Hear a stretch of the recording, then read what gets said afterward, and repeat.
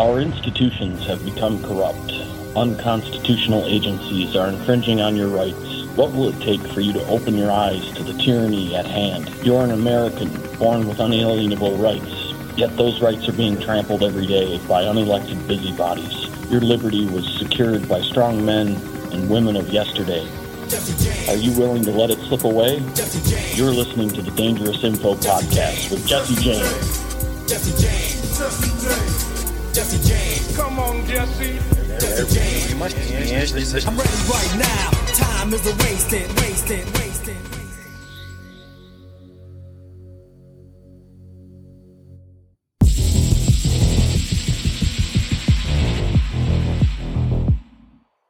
In 1975, New York City was over $11 billion in debt, and the banks were no longer there to bail them out. Instead, the bankers made them sweat, never showed up to the meeting, and then created a committee that they controlled so that the banks could manage the city directly. This has been brilliantly documented in the Adam Curtis film, Hypernormalization. The announcement on behalf of the controller is that the offer, which we had expected to receive and announce at 2 o'clock this afternoon, is now expected at 4 o'clock. Well, does this mean that so far nobody wants those bonds? We will be making a further announcement at 4 o'clock, and anything further that I could say now I think would not advance the interests of the sale, which is now in progress. Does this mean that you have not been able to sell them so far today? We will have a further announcement at 4 o'clock. What happened that day in New York marked a radical shift in power. The banks insisted that in order to protect their loans, they should be allowed to take control of the city. The city appealed to the president, but he refused to help. So a new committee was set up to manage the city's finances. Out of 9 members, 8 of them were bankers. It was the start of an extraordinary experiment where the financial institutions took power away from the politicians and started to run society themselves. That was nearly 50 years ago, and so you can be sure that the banks manage everything now.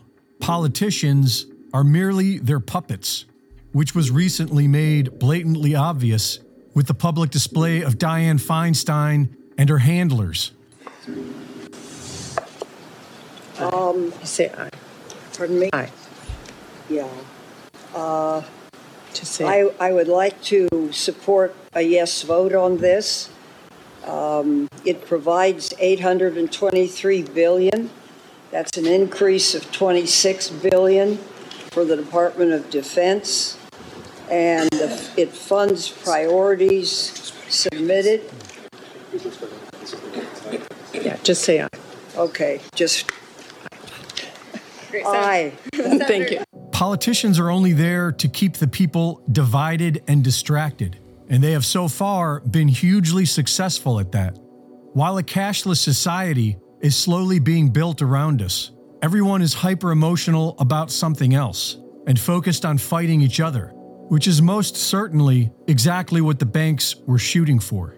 Because once they get us off of cash and completely onto a digital system, then the banks will have absolute control over each and every one of us. A key difference with the CBDC is that central bank will have absolute control. It's not just about digital forms of physical currency. You can have programmability, units of central bank currency with expiry dates where the government decides that units of central bank money can be used to purchase some things, but not other things that it deems less desirable, like, say, ammunition. Reporting for InfoWars, this is Greg Reese. Hold on tight, Patriots. The road is going to be a bumpy one. These New World Order technocrats are hell-bent on controlling every aspect of human movement through a digital blockchain system. Learn the lost skills your grandparents had as we prepare for a planetary battle against evil globalists that want your soul. You're listening to the Dangerous Info Podcast.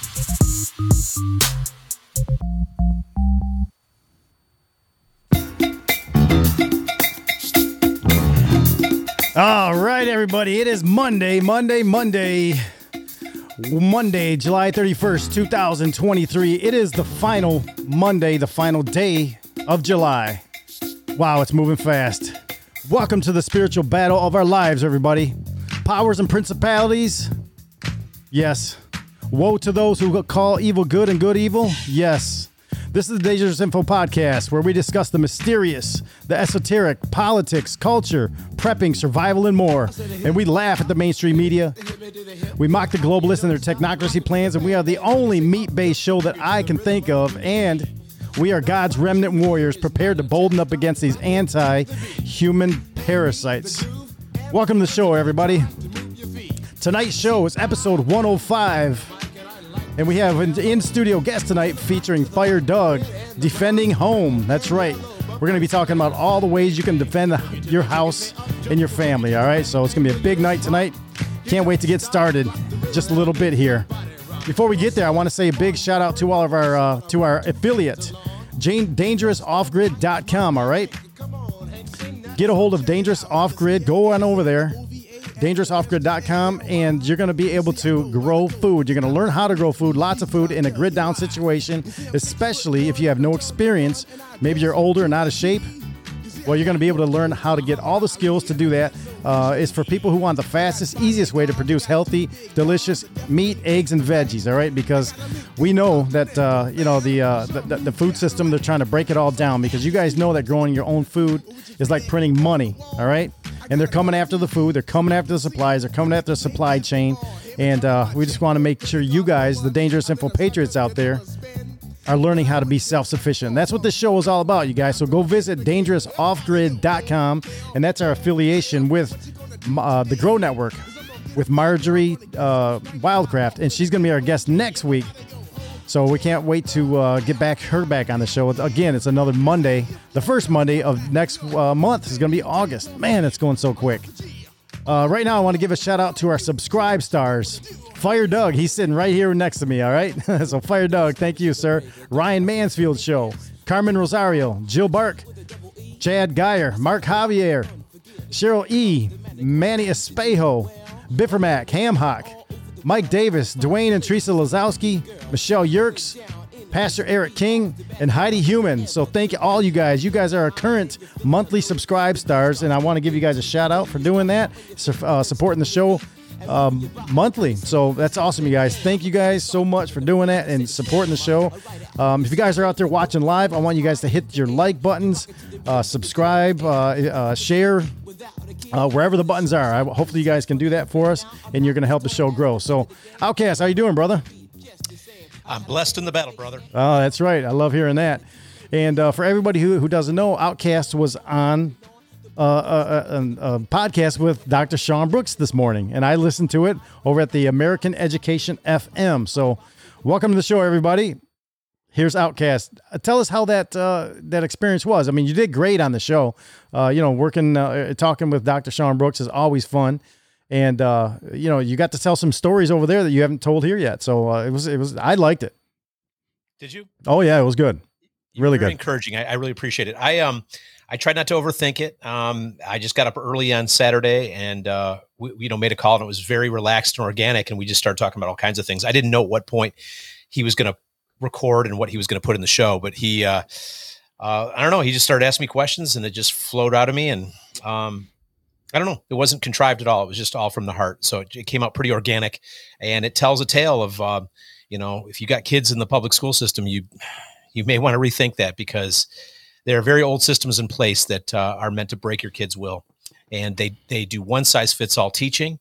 Not every kid is the same. I know I wasn't. I don't think I'm dumb, but I definitely felt dumb in that system. Yeah. Well, it makes you feel that way sometimes, Yeah. And he's the real deal. Dr. Sean Brooks. So he made me, I don't know if anybody could get me to tell that story, but he could, because I know that he understands. Yeah. So if any of our listeners want to check it out, I think it turned out to be a pretty good episode. It's if you're looking for more content from Dangerous Info, consider it as such. Yeah, and he's been on the show a ton. He was just on there last week with us. So good job. If you guys want to go check that out, that's the American Education FM podcast. Just go check it all out. He's on Rumble too. I don't know if Yeah, you weren't on camera with him though, right? No. Okay, so it's audio only. Yeah. Yep. So go check it out, you guys. And just chalk him up to another person that you've introduced me to that I never would have met on my own. That I'm grateful to have gotten to know. Yeah. Awesome. Well, thanks everybody who's watching live, and I see you guys out there on Pilled and Pilled Foxhole, Rumble. We got a lot of people over there, and of course over on Twitch. What's going on, everybody, in Twitch? So there's a bunch of different. We're also on CloutHub, DLive, and Twitter. It's very difficult for me to monitor them because I'm trying to monitor these three. Again, Pilled, Foxhole, and Rumble. I'm the only one who's doing the production on this end, so it's very tough. So I'm just going to be watching those cameras. So if you guys have any, Rumble rants, you have any super chats, which some super chats came in this week, Outcast. So we're going to be doing our raffle here shortly, because that silver is that silver coin that we are raffling out every week. Here it is, you guys, right there. Look at that. 1 ounce silver. It's a Troy ounce silver, and it says "Don't tread on me." We're going to give that to a lucky winner tonight. Last week or 2 weeks ago, we had Melissa Piggott, music lover. She was on there and she won. So we're going to do that again in just a little bit. So 2 announcements. We have two big birthdays related to the show. Happy birthday to Genjo and also Manny Espejo. So there you go. Happy birthday, you guys. I put it into our chat room. We're on our Gilded, our private chat. So happy birthday. I'm glad you guys are being a part of all this. And you hear Genjo's voice in the show all the time. You see Manny here all the time. So just want to give a big shout out to Manny and Genjo for happy birthdays. Glad your parents did what they did. Everybody's telling them happy birthday. 2 Wild Irish Rose over on Pilled. Thank you for doing everything you're doing. I'm really stretching over here. So if you guys see me looking off to the side, it's because I'm looking at the monitor. I've got it pulled way over because we're sharing a monitor with our guest tonight, and he's looking one way and I'm looking the other way. So you'll meet Doug here in just a bit. Doug's been on once before, Fire Doug, and it's gonna be a hot one tonight. So I can't wait. So yeah, no, Hammock, I don't have a lazy eye. Sometimes I do. It depends. But you know what I wanted to get to. Let me see. I have a little list of notes here before we go. Outcast, you and I and some other friends, we were at an event last Thursday night, a local event. Oh, yeah. It's a political event. There might be some shows, some new people coming out of that we met, that we talked to, that might be guests on the show. I don't know if we can tell everybody yet. If we can have any. You give them some clues, right? Yeah. I mean, we have a friend that's running for the county executive seat because our current county executive seat is run by a Soros operative. So, I'm not going to promise anything yet, Ivanel, but we'll see what works out.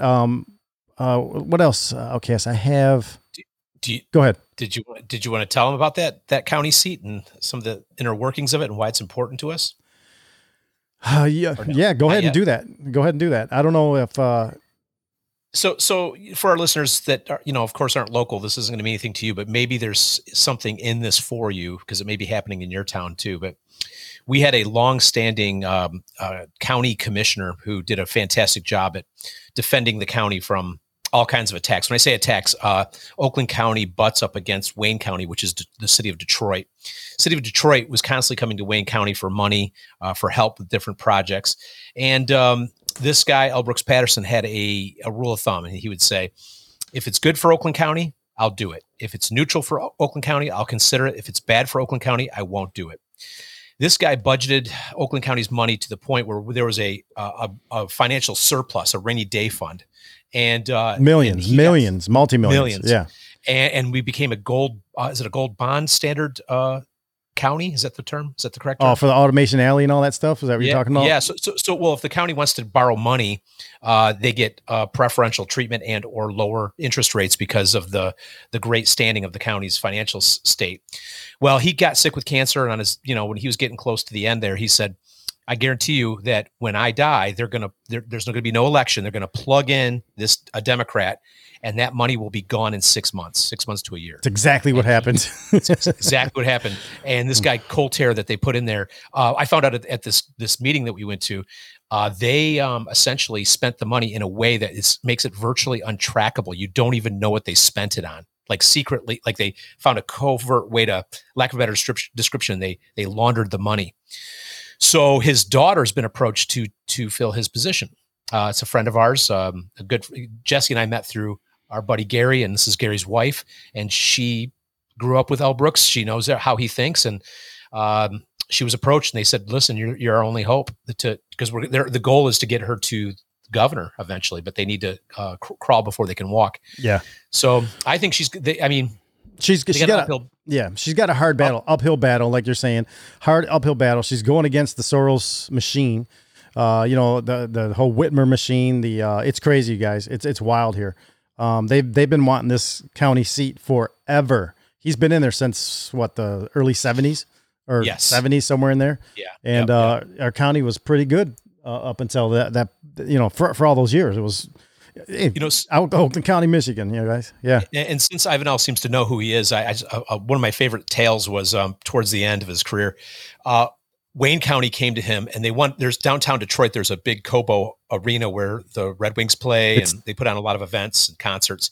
They wanted to rebuild it, and they came to Oakland. It's TCF now. If everybody remembers, they changed the name from Cobo to TCF, and that's where the election. Those trucks in the middle of the night came up in the back. Remember that in the back alley there? Point. I wasn't even going there. It's the same building. Yep. Same building. Go ahead. So they came to L. Brooks Patterson. They said, "We want millions of dollars of help from Oakland County for Wayne County's project." And he said, "Well, I'll consider it. Can I see the budget?" And they said, "What budget?" He goes, "I want to see what the budgetary spending is." Where the money's at. We don't have. And he said, "Well, I'm not giving you any money without a budget." And they said, "You're racist." Yep. He became a racist right then. Boom. Yeah, so anyway, long story short, we met a bunch of people at this event. A lot of people that can't be mentioned right now. But we're in the know of a lot of things, you guys, and it's going to be interesting here because that this local election here is going to run concurrent with the presidential election in 24. So there's going to be a lot of big things, and we'll probably get a guest or two, or maybe more than that, out of everybody that we met and talked with. And it happened Thursday night, the event. It was covered, media was there. They covered some stuff, they wrote about it. And the next morning, within hours, Outcast, the online hate started for our friend. And we knew it. I mean, we've been warning for weeks, talking about it, if that this was coming. So there's thick skin and they're smart. They know what's going on. But yeah, the hate, boom.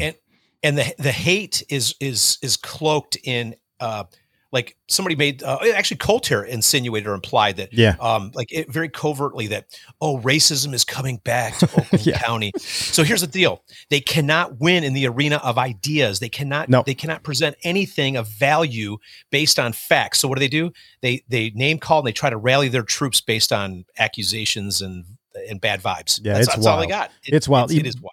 But to be, part of the back, close to the behind the scenes a little bit. I say you and I and our friend, Gary and them, we have some things that people don't see or don't hear or access to a few things. So to see that coming from these people, the crazy left, and bounce off all of us because we knew and expected these things were coming. So we just take pictures, screenshots of things as they come. And laugh at it. It's like, here we go. We'll just add that one into the pot because it's going to get bigger. It's going to get crazier as time goes on. So anyway, let's move on to the next one because we got a lot to do tonight. Thanks for bringing that stuff up. Let me see. Illinois. We don't have to go into this, but Illinois is allowing illegal aliens to be hired into law enforcement there in the state. You guys. So if you don't feel safe in your homes, in Illinois, you might feel a little less safe in your homes now because you don't know who's coming. If you call the cops over there, I don't know what's going to happen over there. And I'm not sure if that was the sheriff department can do that now or some sort of police divisions. They're run by mayors. I don't know what it is, but it's the first thing I've heard of it in the whole country right there. So Illinois is traditionally pretty. Oh no, it's blue. It's blue balls to the bone. Yeah. I was thinking Indiana for some reason. Yeah, no, Indiana's. Well, it makes sense for Illinois. Yeah. We're going to, before we go to our break and introduce our friend Doug here, I've got to show you guys this, and we have to talk about this. You guys remember the, and it showed right there in the Greg Reese video. it showed Mitch McConnell. Remember him last week, and he got all bound up talking, and it looked like he was stroking out. Yeah. Okay. Yeah. All right. So that's how we thought it happened, right?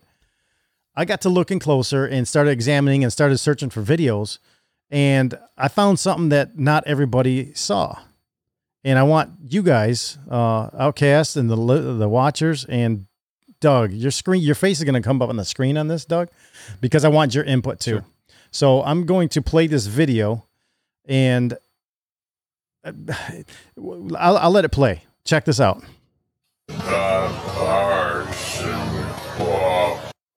What you're going to see that lady in green right there? And then the guy in the red tie, and then there's a guy right behind him. So those three are to Mitch's right. She's got something in her hand, like a book, and then also what looks like glasses. Now, it's running in slow motion right now, so you can see. Now, Mitch is talking pretty much without a problem. Now, we're not fans of Mitch. I'm not anyway. I'm not a fan of Mitch. I don't know if you guys are. No. Mitch McConnell, he's not my favorite. I got issues with that guy. But keep an eye on the girl, or the lady in green, and the guy behind her. Watch them for now. All right. He's saying something to her. She's holding that book out, and that guy in the red tie is watching them too. Guy in the red tie grabs her shoulder, pushes her forward. She puts the folder in her right hand. In her left hand, she has a pair of what looks like glasses or something. Now watch what she does with her hand. Now keep in mind, Mitch McConnell, he's still talking. No problem. His hand is sitting there. Boom. Touches the hand. He stops talking. She turns. That guy right there starts smiling. Look at, he's smiling because look at, they're looking at his face knowing that he's going to stop.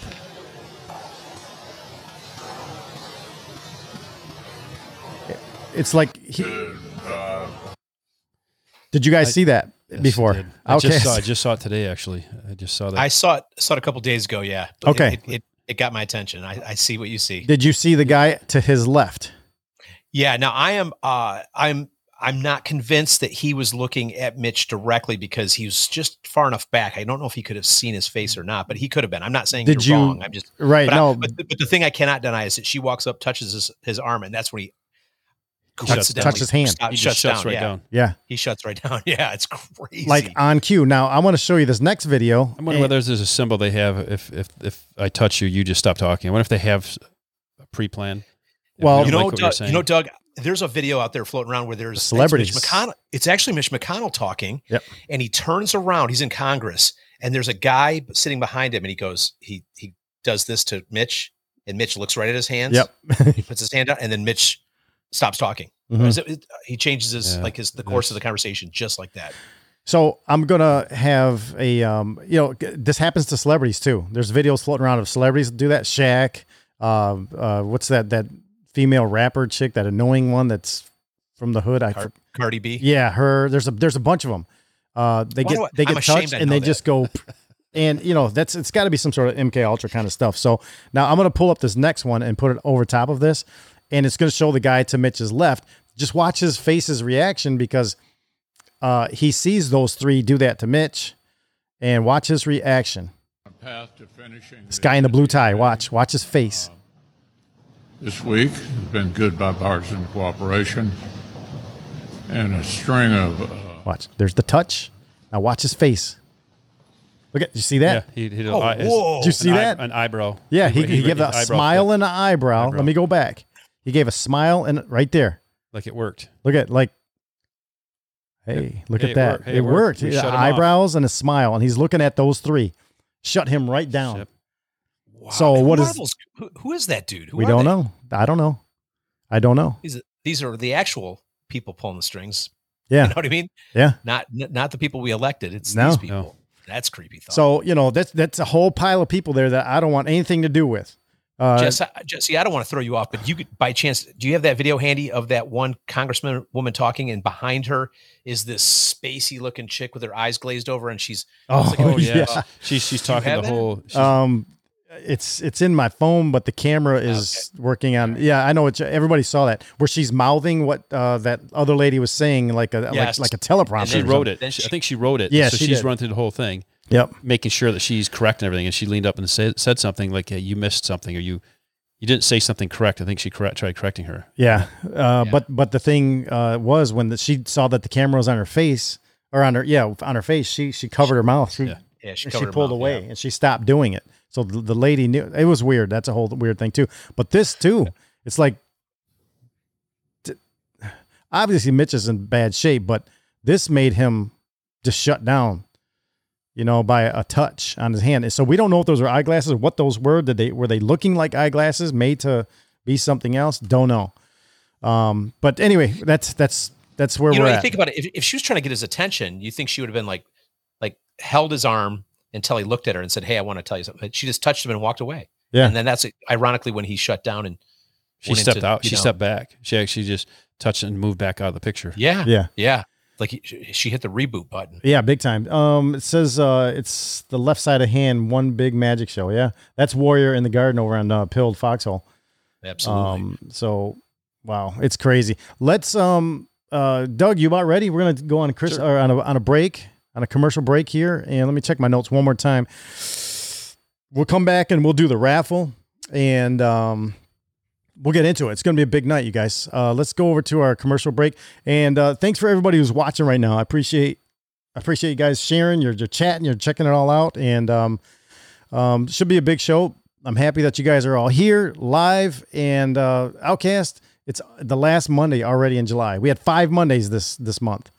And it's it's already over. It's over. Yeah, it's crazy. All right, we'll be right back after this, you guys. Well, check this out. It's funny. And when we come back, we're going to do this raffle and get into some home self-defense for you and the family. All right, this is the Dangerous Info Podcast. Be right back, you guys. You mind if we ask you a quick question? Sure, go ahead. What you got? Oh, this is we're doing a survey, and we're asking people, what would you do if somebody broke into your house with the intentions to rob and harm your family? Oh, I'd call 811. 811? You mean 911? No. 811, because I'm going to need to know where to dig a hole.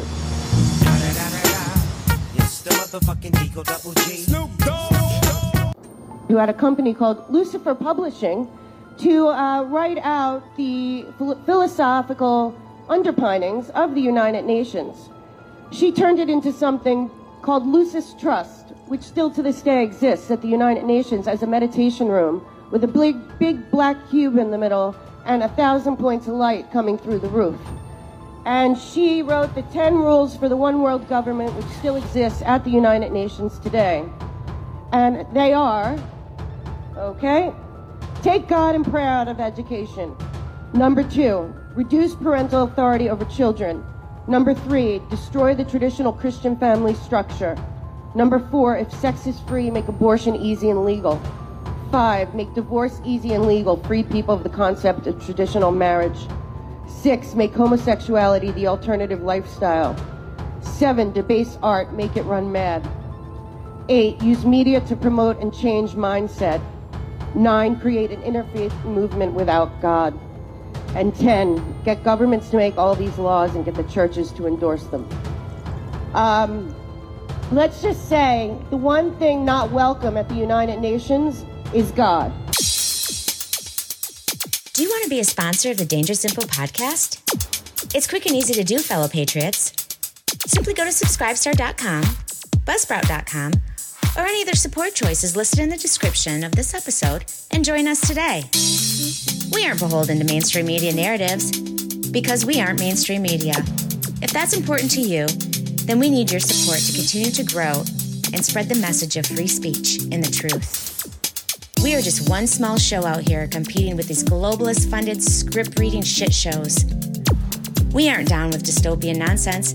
We're down with freedom-loving, liberty-seeking patriots like yourselves. We are the Dangerous Info Podcast. Please join us today. Stay dangerous, my patriot friends. Stay dangerous.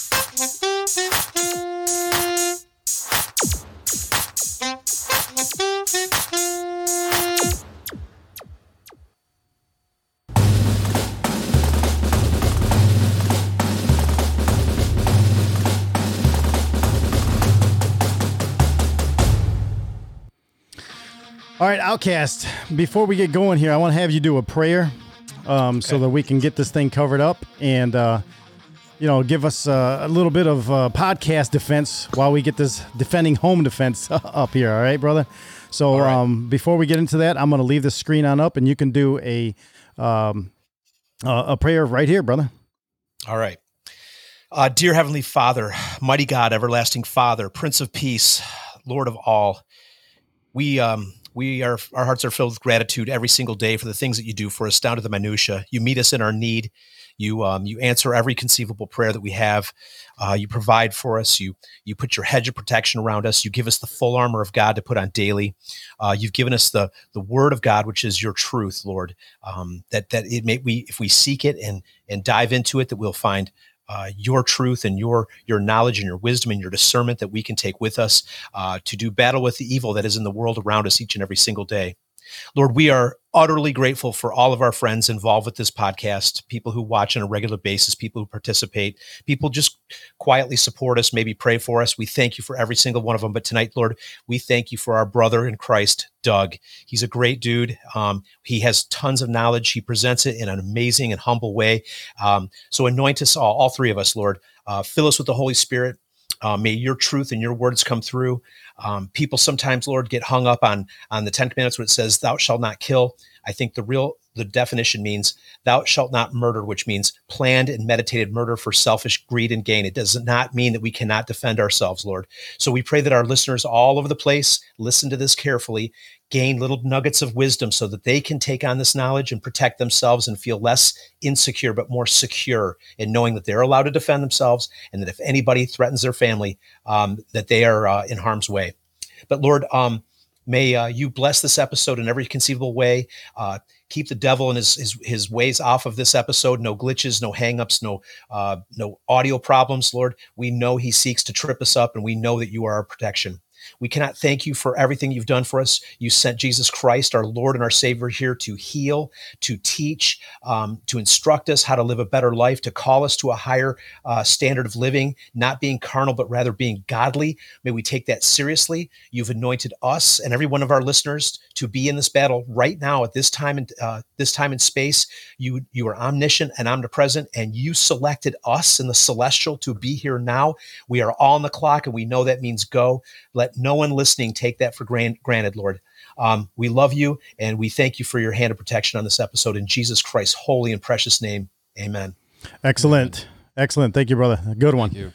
I'm glad we got that done right there before we got to let it slip away. So, Doug, I'm going to introduce you right now, brother. Let's give you a proper song and a proper little intro right there. So, tonight, you guys, we're welcoming back to the show our friend Fire Doug. We're going to dig into the philosophy and mindset of home defense in the event you guys have to defend your family in a intruder break-in situation. So, welcome to the show, Doug. I'm glad that you're here again. There you are right there on screen. How you doing, brother? Thank you. Doing great. Doing great. Outcast, I want to say thanks for that. That's a great, humble, and thoughtful prayer. Thanks for that. That's what I love about this is that fact we start everyone about God. That's what it's all about, right, guys? It's about that. Yeah. Amen. Finish that way, and that's something I think. Obviously, our country's lost it. Our world's losing it. Yeah. I think it's crucial that we keep that going with that. So that's a nice prayer. Doug, and I mean it with all sincerity. Ever since I was first introduced to you on the show, I get a godly humility off of you, and yet you come with so much knowledge, but you don't act like you're a hot shot about it. You bring it in a way that's digestible for us. So that prayer was from the heart. Thank you. We really appreciate you. Thank you. Thank you much. Well, awesome. Doug, somebody said they can hardly hear you, but just stay up front there. But anyway, talking about what the show is all about. When I text you to say, hey, listen, we need to do a show about this because we do a lot of different shows that are, have to do with self-efficient or self-reliance. Self-sufficiency, right? We'd like to do these kind of shows and mix them in with everything else that we do. So, I figured, what, Doug, last time we had you in, you talked about the IFACs and the go bags and the get home bags and all the preparation on the road. So I was like, well, hey, I bet he knows, I think you did firearms instruction before. We're all firearms people. We're all Second Amendment people here. So, what a good way to, especially if you live in Illinois nowadays, to learn some things. And I know we have listeners in Illinois, but we have to secure our homes. We have to defend the castle, protect the castle, you guys. All right. Home defense weapons, facing danger when it happens. I mean, I don't know about you guys, but I've been in some crazy situations where unknown people have been at my door and, but you have to have a plan in place, in your head, the philosophy and the mindset, correct? Doug, and I'm going to introduce a couple things here, but, that's why I called you and said, hey, what do you think? What can we do? And you like the idea. Yep. Oh, I loved it. I love it. And that's what, that was another great start, which Outcast mentioned is this has been thrown in my face also, is that it's your Bible preaching, claiming, and thou shalt not kill. And the Glad Outcast mentioned that. No, it's thou shalt not murder. And there's a very big difference in that. But the libtards will throw that right in your face. Yeah. Every single time they'll try and do that. And it's, I'm glad we bring that up there, and we have to get that out there. Yeah. Well, I appreciate it. I appreciate it. And Outcast, what do you think about that? Anything on that?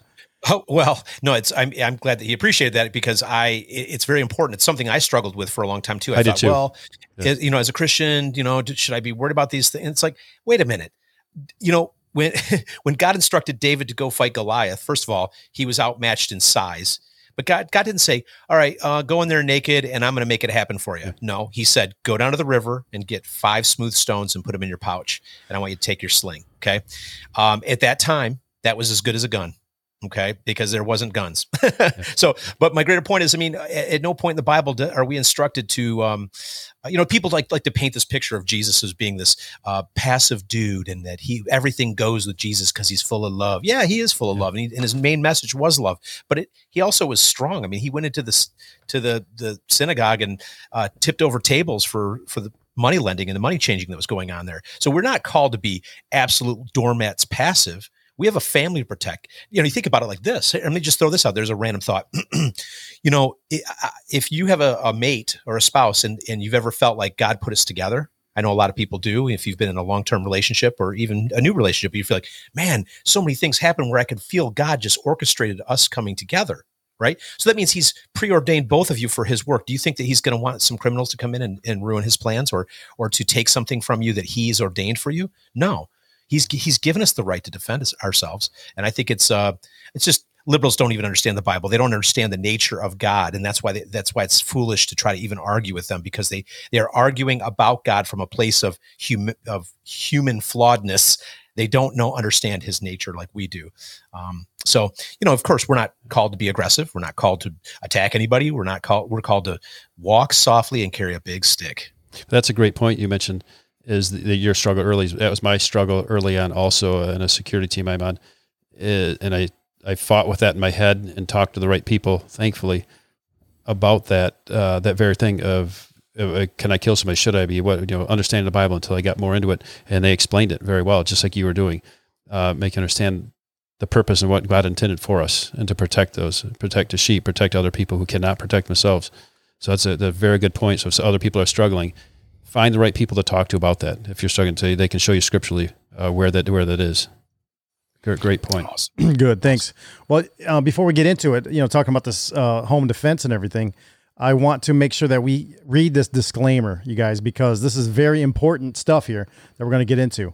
All right. So Doug was kind enough to throw down some disclaimer points, and I'm going to read those right now before he gets going with his into his weapons. All right. So basically, here's the disclaimer. It's quick and it's easy. Remember this: any lethal weapon you choose you must practice, or do not deploy it at all. Okay, don't just buy it and throw it under the bed or in the safe or whatever. You have to use it. It's a tool. It's like a hammer or a screw gun or whatever it is. It's a tool. So use it. Get used to it. I am not a weapon or ballistic expert. Do your own research. None of us are experts on this. We just know how to handle things. So you're going to have to do your own research on a lot of this stuff too. All right. Nothing mentioned this evening should be implemented without proper training and practice. We always stress that. We've all of us have been practiced. I'm a CPL. Outcast is a CPL. I think you're a trainer, Doug, instructor. So, practice. Okay. Even knowing all this stuff, you can still make some mistakes. But the reason that I like to have the practice of touching my weapons and of knowing where they're at is because I know how to handle them in the dark. When you're sleeping, you're tired, and the lights are out. Do you know how to access your weapon? I do because mine is to think about it. I don't want it's got to be muscle memory. So don't let it become a faded memory that you're going to fumble with in the middle of the night when somebody's coming up the stairs and it's dark and you're in bed trying to wake up from a fog. So let me see. Also, know your local laws. Like here in Michigan, safe storage for things.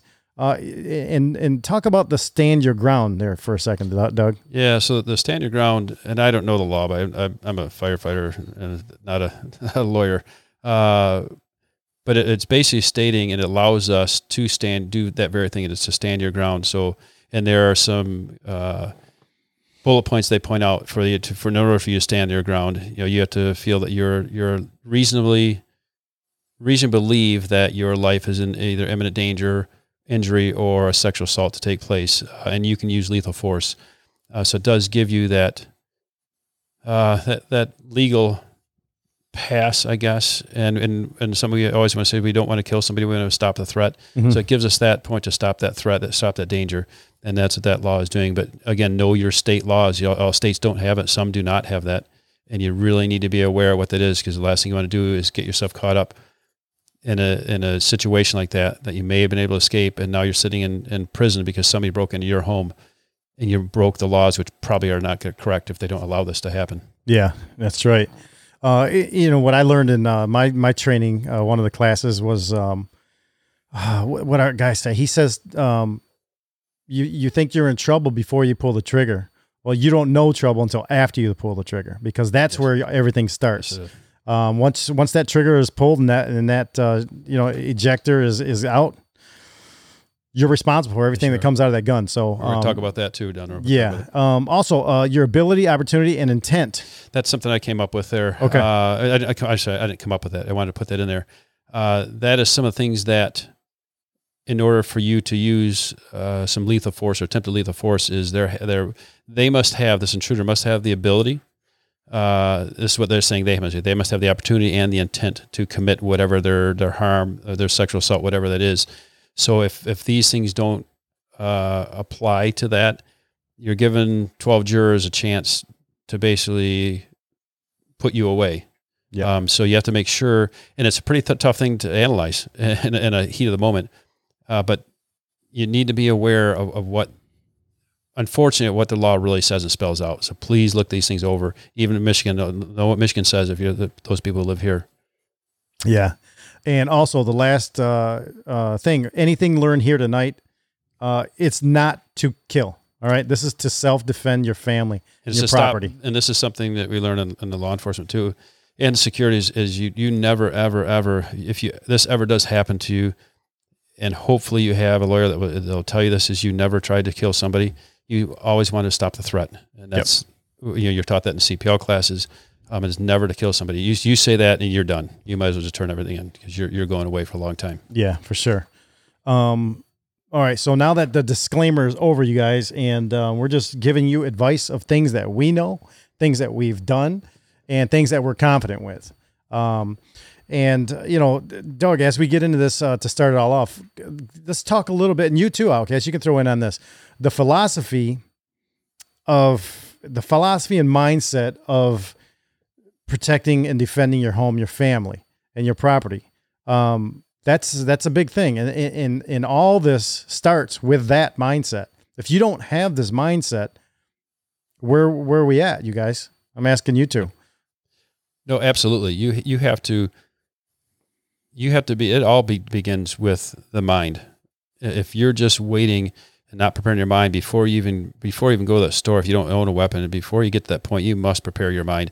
And I hate to always go back to this, but for me, and I think I mentioned this when we were together before, is I prepare it in scripture every morning. I prepare my mind, I prepare my day. There you go. And it gets my mind set for all the things you're going to run into, the people you're going to run into. Yep. And it's the same thing with home defense. Is you want to prepare your mind, walk through scenarios, the what ifs, and we're not trying to say live in fear, but we're trying to be prepared. We know this is a pretty challenging world that we live in.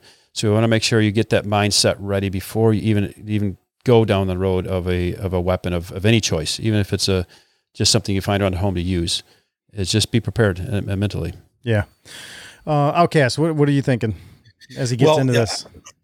I love his points, and I'm going to say similar things in a slightly different way in regards to the mindset.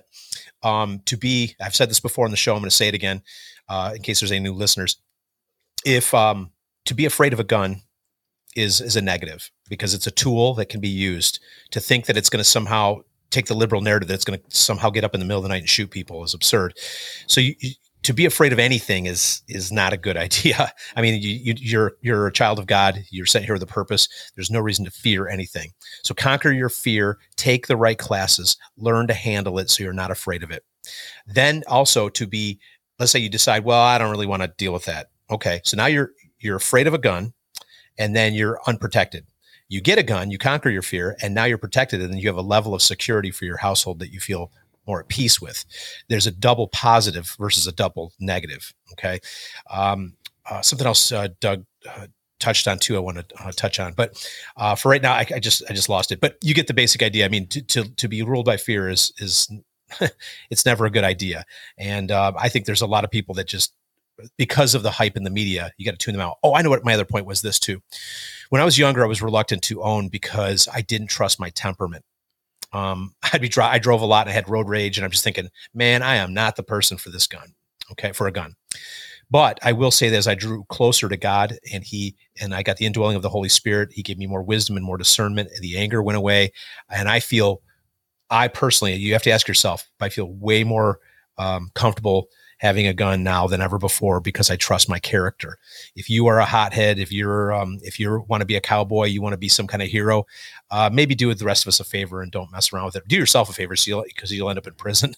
But we see people all the time that they seem like they're itching to use their guns. It's not a good mentality. This is a tool. This is meant for responsible adults to defend their households and nothing more. And you hope and you pray that you never, ever have to use it.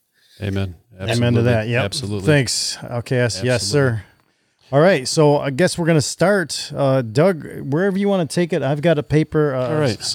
some stuff you put here, and we can bounce around if we want to. I was trying to figure out what the best way is to go about this. I'm thinking, I'm just looking over here. We're talking about, over on Pilled, there's a Warrior in the Garden talking about home defense and double-odd buck, which we're going to get into all that stuff, you guys. So I guess the best place is, I would say to start is, from my personal experience, is, all right, it's dark, everybody's in bed, I'm the only one up, and I think about these things before I go to bed sometimes, right? It's like, all right, what's the whole philosophy? If somebody comes in that door or this door or that window, what am I going to do in all these situations? And everybody's sleeping. So, the worst part of it is, what am I going to do in the middle of when I am sleeping and I'm woken up by a door or a window break? So it all starts right there. For me anyway. The logical point to take it for other people might be, hey, let's assume everybody is a gun owner here. Maybe we should start there. Yeah. And if you're not, at least you can listen to what we're talking about. You can be afraid of tools and weapons and flashlights and screwdrivers and all this stuff until you learn how to use them. And then once you learn how to use them, the fear goes away, right? Yeah, no, I agree. So yeah, I guess, so if we're established at that point, we already had mentioned, let's make sure you get that mindset. Go through those scenarios, like you said, you run through in your head. We do the same thing in fire service and police services. You run through those scenarios that might happen. Mm-hmm. It prepares the mind for that. Rather, you're not just surprised. And you run through those a lot. I think I mentioned this before. Also, when we run through these Mayday trainings, we have people. You'll look in the mirror in the morning and run through a Mayday call. So when shit hits the fan and you fall through a floor or something like that, you can run through that. You know already what to do. The same thing with these weapons, and same thing with the home protection. Mm-hmm. Somebody breaks in, you hear that glass break, like you said, you hear that door get blasted open, whatever. Is how are you going to begin that? What is your priority? What's your first priority, your second priority, your third priority? And I think all of us say our loved ones is our first priority. and it's getting them to safety, defending, whatever it is. It's shelter in place, escape, whatever it may be, is knowing that sequence of what you want to go through ahead of time. Yeah. And then so we could start, assuming we already mentioned these, and we kind of get maybe into some of the weapons that we talked about, maybe. You know what? I had a thought. The very first weapon, in the most basic, easiest way, an intruder alert is either alarm or a dog. If you have one of those in the house, it's going to help. It's going to help you. Reaction time. See, we have both. But in my thinking is the reason I have those two things, alarm and a dog, is because that gives me a little bit of a step before the window's broken or the door's bashed in. So that just helps me out. So that also does a mental reset on the intruder. It's good. It's called the OODA loop. Just like if you do defensive tactics, fighting, things like that. If you're coming at me and I can do anything to distract you, it resets your brain, and it's a quarter second. They say it's just like if if somebody comes at you with a knife or they pull a gun, if you step off the X, you move that, it takes a quarter second to perceive it, a quarter second to react, so that you're buying yourself half a second. So it's the same thing with a dog or an alarm. It resets them too. So you're trying to, basically what you're trying to do anytime you're confronted, because we're not the attacker, right? So we're always, just like law enforcement, we're always reactive to some threat. So you're doing the same thing. So it's a movement game. It's a chess piece. So you're going to reset them. They're going to reset you, and you're trying to move around. You want to avoid that confrontation at all costs. If I can get them out of my home, racking a shotgun, we'll talk about that. If that universal sound of a pump shotgun, if I can do that, and somebody hears that and they understand that what they're facing, that might be all you need. And they exit the building. You don't have to go down the road of the assault. So that's a very good point. Yeah, I'm wondering, you have the gun safety and training on there. If we should just run over those before we get into the hand we could do that. The weapons. That might be the best way. We could do that. Okay. Let's jump down. Gun safety and training. Yeah, so we'll just kind of run down the list, and we'll stop and do our talking points. And so this, again, I know we're talking. I kind of wrote this as if maybe some people aren't around weapons a lot, and that's kind of how we're going with it. So we're not trying to insult anybody's intelligence out there. Yep. That we have a lot of different levels. I'm sure we have some real experts, and we have some people with very basic minimal knowledge. Excuse me. So the first thing, a gun's always loaded. I've been taught that since from growing up on a farm and having guns set. Our guns were on display in a glass case on the farm. Yep. They were there as displayed, and we've actually had to pull one out on an intruder trying to break in our house with my brother and I. We were alone. We were probably, I'm guessing, 10 or 12 years old, and he was trying to pry the door open. And we live in the country, in Oxford, and so it's always respecting that weapon. It is always loaded, even when it's unloaded. It's loaded. If you have that mentality, you keep yourself out of trouble. So number one, the gun's always loaded. This is something that is a real pet peeve of mine. If you go into a gun store and you can tell who has not been brought up around weapons or have been hunter safety or CPL or some type of basic gun classes. You watch somebody handing a weapon back and forth. And I'm not even talking the purchaser, but I'm talking the seller. You see an inexperienced person behind the counter, and they hand a weapon over to you without clearing it, without checking it. Maybe we're talking pistol for now, and clearing the chamber, looking at it, showing you it's cleared, handing it off. If you go into a gun store and somebody pulls a gun out of a case and they hand it to you without checking it, I personally would say thank you very much, and I'd exit that store, and I'd never go back in that store again until they get some responsible handlers in there. Yeah. Yeah, I agree. I've been around that before in the range and all that, and people they're not thinking too far ahead, and they forget the safety steps. Yes, they are. Yep. And they're assuming you are there because we're all at different comfort levels, and you do that. You're building very bad habits. Yeah, for sure. So this is a big another one of mine is, and when we get into the brands of guns, I am very biased as to my choice. Yep. And it depends on what your purpose is, and so we'll specify when we get there. But your finger is the safety.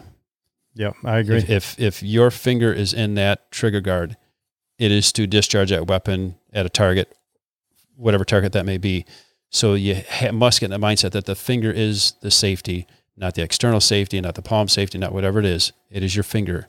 That's a good mindset thing there, and that's all the like all my pistols, none of them have safeties. Correct. Because I am the safety. The safety, I always tell people, the safety will get you shot. Yes, okay.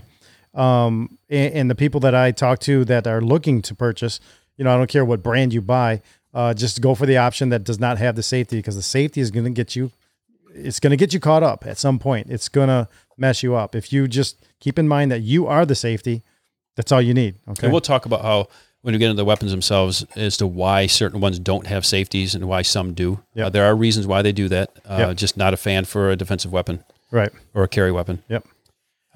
So again, we're kind of getting the number one, the other point, basic handling. We kind of talk about that. Just learning, watching the right people on how to handle a weapon, how to pass a weapon off to somebody, how to handle it, laying it down. All these they seem very fundamental and basic.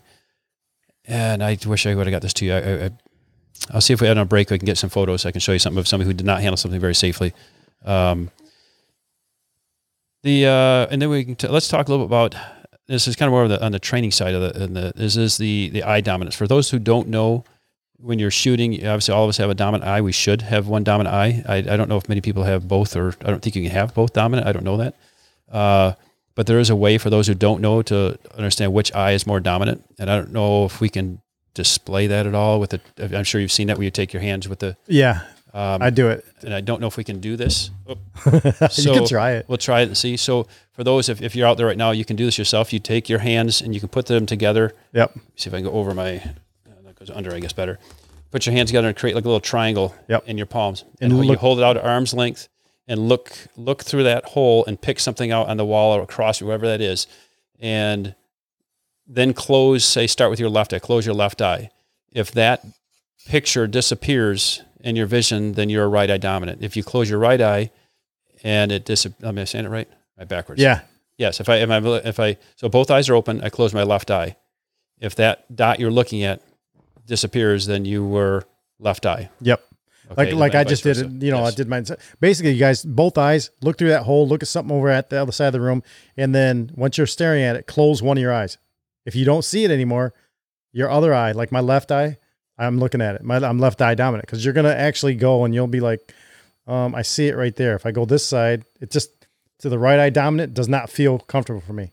My left eye dominant, and I'm a right-handed person, so... Yep. It's crazy. You may swap. I know, like in hockey, I'm left-handed hockey, and right and everything else. Yeah. But you can also take that same formation, bring up here. You can also then draw this back to your eye. And don't keep both eyes open, and draw it back, and you will pull it back to your dominant eye. To the right eye. You'll pull it back every time. It's just a way to double check to see. So now you understand your dominance. So it'll help when you start taking lessons. And at this point, I think it'd be a great time to suggest if you do decide to carry, obviously, CPL, and then I still strongly encourage some good weapons classes to take. They will teach you so many things. When you think you know it all, you go to another gun class, and then they teach you that you don't know anything. There's a real good gun class. I have not gone to this one yet, but a lot of friends have taken it. It's called You Suck, It's Not the Gun. And that's basically what it is. The gun's on. So the eye dominance, we can talk. I don't know if we want to get into a sight picture. We don't have to do that. I don't think so. Let's go into that one. A lot of these things are hard to talk about. We can just go right to the weapons now. I mean, we just did some safety stuff. I think we're pretty good also. Yeah. Let me make sure. Look down here. Now, Cass, anything you're hearing that sounds new to you or different than we learned in the past? I'm such a novice that everything I hear, even though it's valuable to me. And I don't think I've ever heard the right eye dominance indicator before, and that was cool. And I dig everything I'm hearing. It's good stuff. Let's just before we jump to that, then I want to talk a little bit, because we talked before about that mindset in the beginning. Yeah. And because some of these people may not, right now, sitting here today, may not be ready for this stage, or novice or whatever, is understanding the difference of cover concealment. And when you're trying to move about your house, if you've got to get out, somebody's in your home, knowing that difference, cover is basically if I stand behind this barrier back here, okay, it will hide me from the view, which may be all I need for an intruder to leave. They don't know I'm behind there. But if you know somebody has a weapon in your home or wherever your place of office, where it is, and there is shooting going on, active threat going on, You need cover or you need cover at that point, not concealment. Concealment, I'm sorry, will just covers you up. You can conceal yourself behind a sheet. Correct. But you need to cover behind to stop something. The protection, ballistic protection. Yep. I just wanted to point that out. Yeah, a lot of people don't think about that. I always do. And, you know, for drywall, a wall in your house is not cover. No. That is not cover at all. It's a sheet. Yes, it's a sheet of paper. It is a sheet. It is a sheet. But most shooters, and I don't know the statistics, most shooters will not shoot what they cannot see. Yep. That's an active shooter type thing. But now when you start talking home invasion, I don't know statistics on that. They're going to get what they want. They have an idea and a plan. They get out usually. Just a kind of a simple question, but keep you talking, said, guys. Drywall is drywall's just considered paper. But what about plaster lathe? I have an old house with plaster lathe. No, that stuff won't stop it. No, you need something very stout and solid to block any type of ballistics. And we're going to show a video a little bit, and we're going to talk about over penetration, and when we start talking about ammo, things like that. No, you want to find something that is quite substantial. So you need to be in some type of concrete. And that may not be an option in the home, or maybe it's if you're hearing an intruder come in maybe your kitchen area, and you can go to a room on the other side that where maybe behind the fridge, the stove, things like that might give you some protection if they start just blazing through there. Not too likely in that scenario. More likely in maybe an office setting or something like that where you need to find something a little more solid and stout to, and it depends on the weapon, right? It's what cover might be covered for a 9mm. Handgun may not be the same, won't be the same for an AR-15 round. So it just depends on that. It's just you don't want to keep in mind, but if you can get out, all you can do is conceal yourself. A lot of times that can deter enough because they don't see where you are. And I don't want to get too far ahead of you here, but I was surprised. I have a neighbor a couple doors down who is very enthusiastic, new gun owner. And we were at the range, and I accidentally brought some hollow tips, which I would never use at the range. And he was like, "What's that?" And I was surprised he didn't know. For our listeners, do you want to touch on hollow points? We are. And what? Yep, we're going to get to that. Yeah, we're going to get to that. No, that's fine. All right. I've got a question, but Ivan L., thanks for watching, and check your email because I sent you an email a couple weeks ago, I think. I don't know if you saw it yet, but good night, and thanks for being part of the show. We have a question before we go to the next topic. Hamhock's talking about our right-handed people left eye dominant and vice versa for the most part. I don't know. I mean, I'm not either. Same with my bow and arrow. It's like I believe unless you have some eye issue, I believe if you're right eye dominant, your right eye. I don't know that for sure. That's a good question. Yep. When you go to purchase, if you go to a reputable place, they can assist you with that. Yeah. As far as selecting, left or right hand weapon. Yep. I just had to run outside because the chickens are making something crazy noises out there, but there might have been a hawk, but they're okay. What a night. Do we need weapons? Yeah. Oh, there's plenty around us right now. Yeah, if we do, I'll take care of it. But all right, let's move on to where you were at. Yep. So we want to jump back to talk some weapons maybe. Want to get on that topic? Yep. Okay. Yeah. So what we'll do is we'll kind of go through and discuss some different different weapons. I'm sure Jesse we'll share some opinions, what we feel. And again, these are all a lot of opinions, especially we start talking ammo. There's hundreds of thousands of varieties, and you'll get hundreds of thousands of opinions. So again, do your research, find out what fits, talk to some reputable people about it. But let's start with like pistols, is typically people think of as one of the first lines of defense in a home. And so we'll talk about some of the positives and negatives, and if people have questions or bring up some good points, please, if you have some better input, bring it up. I'll be checking the chat rooms here while we're going. I'm sure there are a lot of great expert people out there. So yep. We're not talking about brands just yet, but a pistol being easier to conceal, easier to maneuver around a home, easier to, if you get into a scuffle with somebody, you have to have a place to put it. One day we'll talk about that. But it's a little bit easier to manipulate as far as moving about a home compared to a rifle or a shotgun. Typically less expensive depending on the brand than a rifle. Probably, it again depends on a shotgun, but usually it can be a little less expensive. You do have a lower terminal velocity, so we're talking our ammo speed, and we're going to say ballparkish 900 to 1,000 feet per second, say 900 to 1,100 feet per second. When we start talking about, we get into our objective with the ammo we use. So your speed's a little slower. So with slower speed, with a hollow point, where it gets some mushrooming, that energy is absorbed by the impact. So if it does go through somebody or you miss a shot, it's more likely to slow down through walls versus exiting, going to your neighbors. Some obviously disadvantages are training. For those who don't have a lot of pistol training, I think they take more. I'd say they take more practice to understand them. And here's something I learned, quite a long time ago. I started doing a lot of pistol classes. Is if you're a new shooter and you go out and go to a range, and start shooting, expect to do quite well. And then as you go through training and you learn more grip, stance, all the different techniques of shooting, body positioning, the things you're concerned about, trigger control, you'll notice, don't be frustrated, but your grouping patterns will diminish because you're trying to now implement all these different things you're learning and considering. So it's very typical. You start out well, you'll diminish. It will climb back up. Don't lose hope in that, but keep practicing on it. So they do take a lot more practice. That's good to hear. I'm glad to hear that. Yeah, I went through that too. Yep. Just about every shooter will. You'll realize that. And it gets frustrating. You hear people say, "Oh, I was so good. Now I'm just horrible." Well, that's fine. We all did the same thing. You will, as long as you keep practicing, you will gain it back. That means you're learning the knowledge and things you're thinking ahead of what your weapon could do, and jamming and stovepiping and things like that. Yep. So then we can talk about the types of pistols. We're talking semi-automatic to a revolver to even a single shot. I wouldn't suggest a single shot in a home defense. Personally, I would not suggest a revolver. I like revolvers. I love them. They're fun to shoot. Yep. But remember this topic tonight, and so we don't get. I know there's some people out there. They're diehard 1911 people. They're diehard revolver people. I'm not trying to offend anybody in their weapon. All we're trying to talk about is what we believe are best options for home defense. So that's where you got to keep that in mind. So I believe your semi-automatic is the more superior weapon for home defense. You have the most amount of rounds you'll need, and I feel a little easier to control.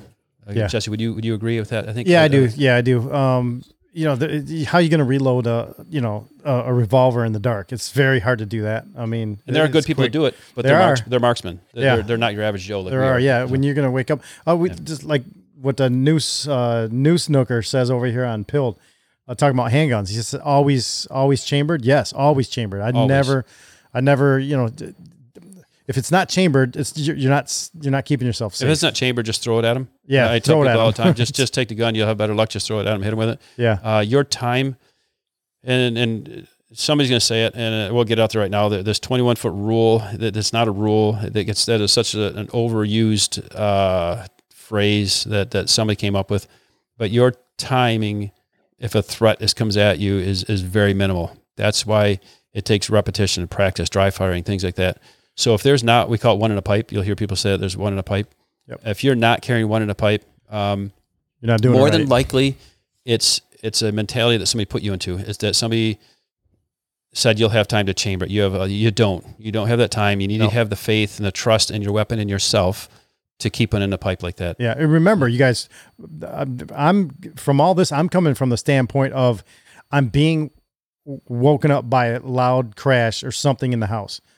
Your mind is not right in those 3 to 5 seconds, maybe 10 seconds. You want to be able to grab that piece that's right next to you and not think about having, do I have one loaded up? Is the safety on? No, none of that crap. You don't have time for that. You grab and go, and it's going to be ready. That's an excellent point of that mindset of where is that gun at? Where's it staged at? Did I chamber it? Did I not chamber it? That's a very good point, because you won't know if you go back and forth. That's the worst thing to do. Yeah, don't ever go back and forth. Keep in a pipe. That's your choice to do that, and I get why people might do that, but don't go back and forth. Stay that way, and eventually you want to get it where you're comfortable enough to have that one always chambered in there. Yeah, excellent point on that. I remember early on when I first got my CPL. This was I don't know how many years ago, but I was doing the same thing because I didn't feel comfortable carrying. Actually, the first couple of weeks I carried completely empty. I just put the empty mag in there, and I carried that way, and just to get used to the feel of it, what it felt like going in and out of the truck, working and all that stuff. Then I started chambering and carrying live mags. So that's a good point, and that's a good way for somebody who's not comfortable to start. That's a great Great teaching method. Yep, I just felt more. Get the I comfort felt level more of that. confident. Yep. You know, I had the mag over here. I just kept it in my work bag, but I would not carry it for that first probably week and a half. That's a great point, because if you're not ready for that, you're probably not ready to pull that trigger. Yep. So I think that's a good point. Very good But memory. again, it was mindset training for myself. You know, it felt right. Ham Hock says revolvers don't jam as much, correct? They don't jam at all. They don't jam at all. Yeah. The only thing, if you pull the trigger and you have a dud, it won't go off. Just get rid of that one. Throw another one in.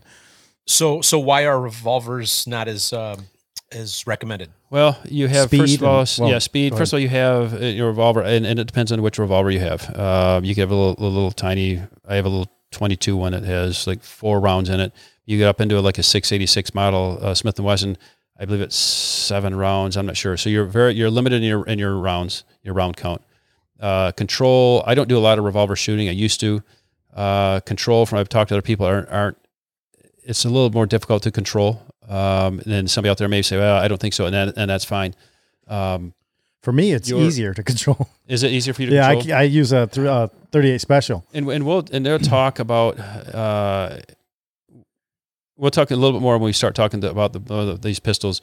We're going to talk about bore axis and bore axis. If I'll mention it right now. If my hand is holding that gun, and the pin is my barrel, so here's the end of the muzzle. My hand is holding the grip.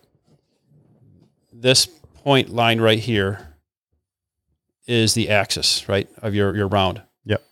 I'm going to exaggerate a little bit. If I have a weapon that I'm going to lift up my barrel with my fingers, as my hand is way down here now, you see the difference of that bore axis? Yep. Oh, okay, so you see that? If I bring a gun that brings the barrel down towards my hand, closer to this, the pocket right here, my fingers, or I get it way up here, you get higher bore axis.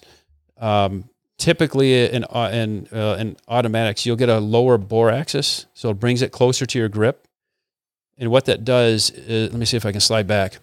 If I hold this gun here, and the muzzle kick, can you guys hear if I do this? Yeah, you know what? How about if I do it and then you explain what I'm doing? Okay.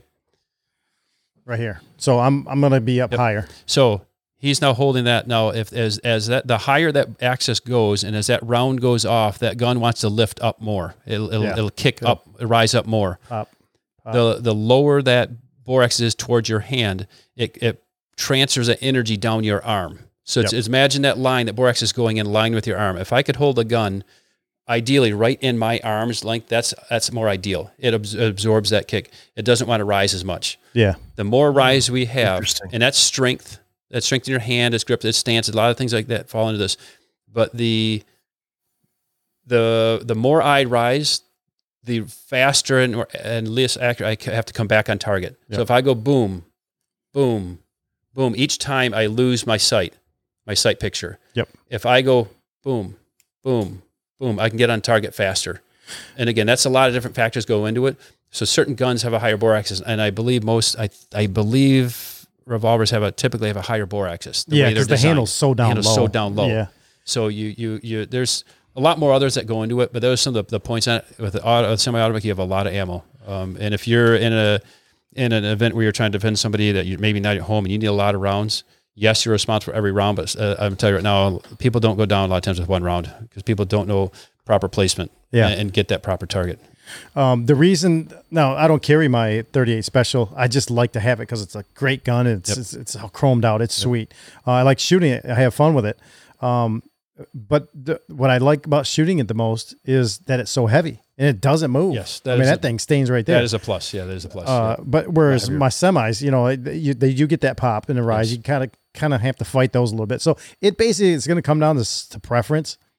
Whatever you guys are most comfortable with, and go shoot them. Yeah, go shoot everything. Go to a range and shoot them. You can go. I think a lot of these ranges you can go for $20. You can go shoot any weapon they have. You got to pay for the ammo. Yep. But they'll let you rent any gun. You go try it. We're all built different. Yep.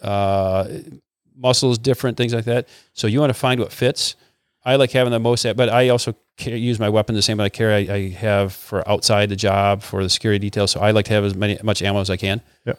Not knowing what you're confronting. All right. We can probably skip over. We don't get into the action of the weapons. No, we don't do that. We're not going to do that.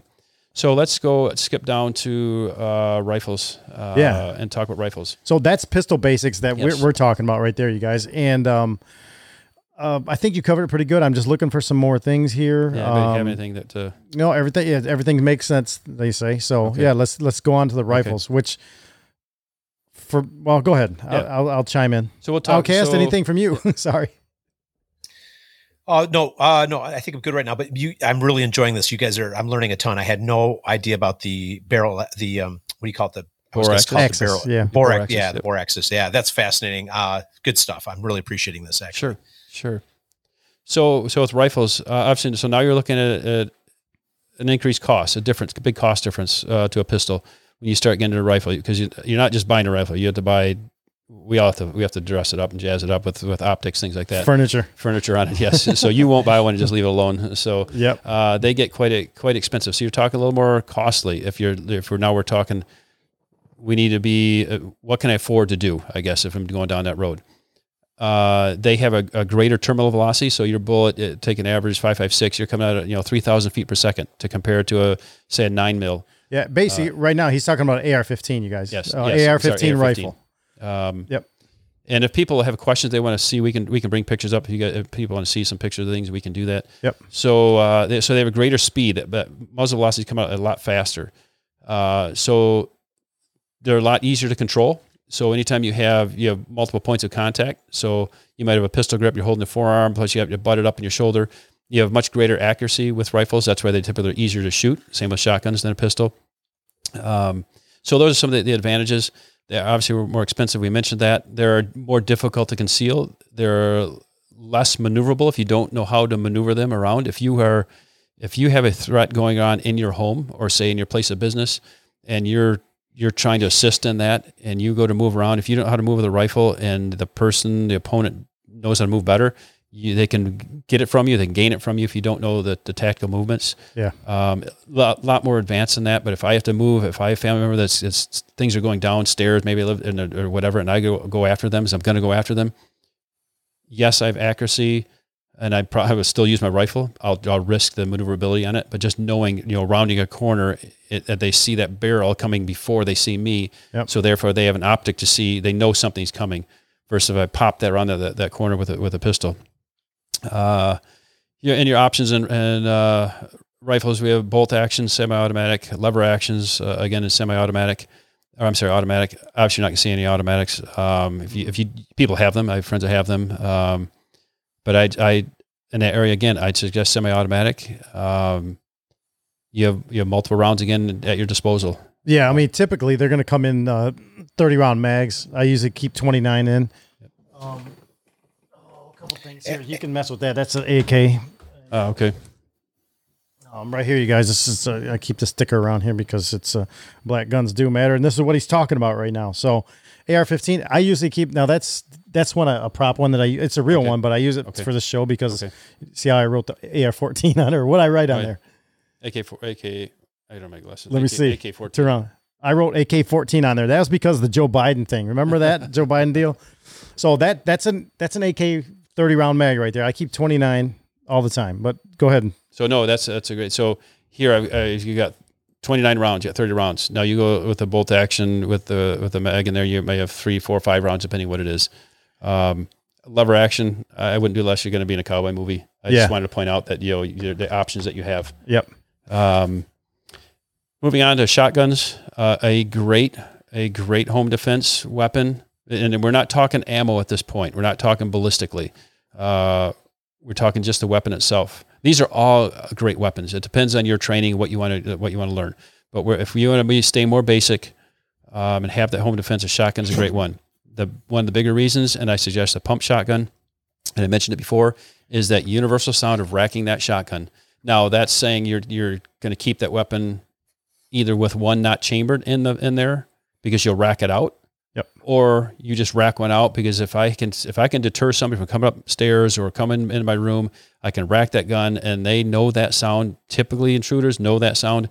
That may be enough to deter them, and now you don't have to go down the road of having to shoot somebody. Yeah, I think everybody knows that sound. I think so. Like you said, so universal sound. And Outcast, I mean, people know. I don't. Now, yeah, there's the shotgun is my weapon of choice in the house. The way that my house is set up, because typically it's going to be nighttime. Now, if it's a daytime thing and I'm already awake, I'm going for the AR, but typically it's the shotgun for me. Number one in there, because mine is a lot shorter. I can put, mine's like a Marine, mine's that Mossberg 590 that, so I could put a lot in there. I could put, I think 9 in there. And I always keep it chambered too. Cause if they're in the house, they don't need to hear the racking of the slide. They're going to hear something else. Yeah.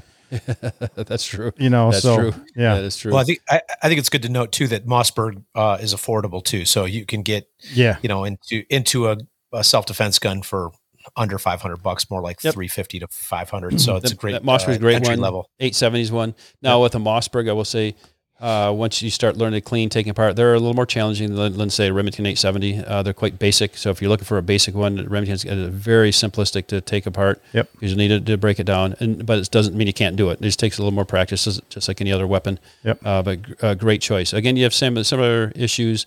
It's a larger weapon to control, to maneuver around your the home. But that brings a good point. Is the weapon depends on also your home and your situation. And again, you have the same option. You have a pump option, semi-automatic, single shot, or like a double barrel. I just want to throw some out there. Again, I'd stick semi-automatic or a pump. Yeah, would be my preference. Semis are nice in the house, so you don't have to worry about it. You don't have to think about it. Yep. They're also nice hunting. I have a different one that I use for hunting. That's a pump, and I wish that one was the semi-auto. The Browning makes a great semi-auto. Yep. But it's just as long as you have a shotgun in the house. But like you said, Outcast, they're cheap enough. You can go get some other ones. I mean, that's why I like to have multiple ones. And I like different gauges too, because my daughters, it's easier for them to shoot a 20, and 20s are so much more fun for me anyway. Yeah. Yep. They're a lot of fun. Yeah. And they'll do the job. They will definitely do their job. Yep. I didn't mention it. I'm going to throw it out there because I went around pistols. I said I was going to mention brand, and I am a Glock. Yep. It's a Glock boy. I am a Glock boy all day long, and I was an anti-Glock boy.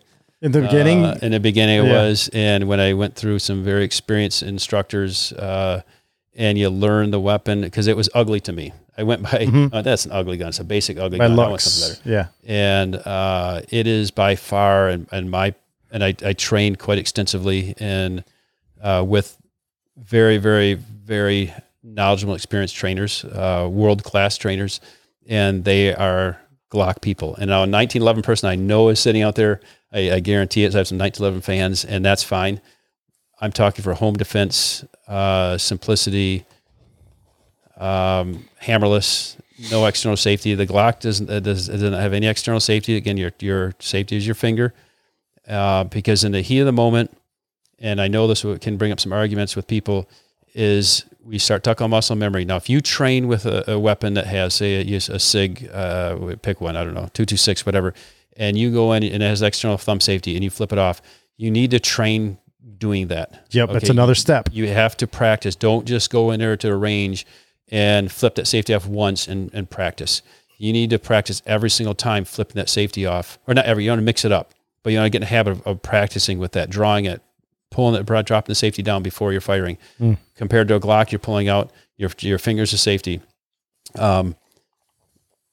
Which brings up other weapons. Some have palm safeties. You look at like a Springfield, I believe it's XD, has a palm safety. So it's right in the back. So when you grab the gun, you grab that grip, you're depressing with your palm. I think those are fine because you can't fire that weapon without a good grip on there. Yeah. So you don't want to fire without a good grip on there.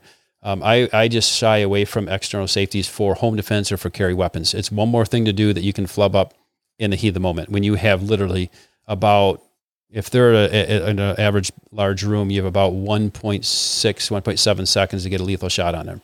And that's if you're training in it. If you're not, now you've got to group a lot of shots to bring them, to stop them from getting towards you. But I just wanted to cover that. Again, I'm a big Glock fan. I don't know if you are, Jesse. I don't know if you... Yeah, I this is what I want to bring up. So I like, the Glock, the G19s, with the full mags. I love those double stack mags and all that. But I'm also Smith & Wesson fan. I like the M&Ps. So those are my two. And M&P, which model, does one not have an external? I don't recall. I don't. Oh yeah, none of mine have external. Okay, they do not. Okay, yeah. So yeah, that M&P is a great option. Yep, I like the M&Ps. Yep. Now here's the thing, you guys. Another philosophy mindset point here.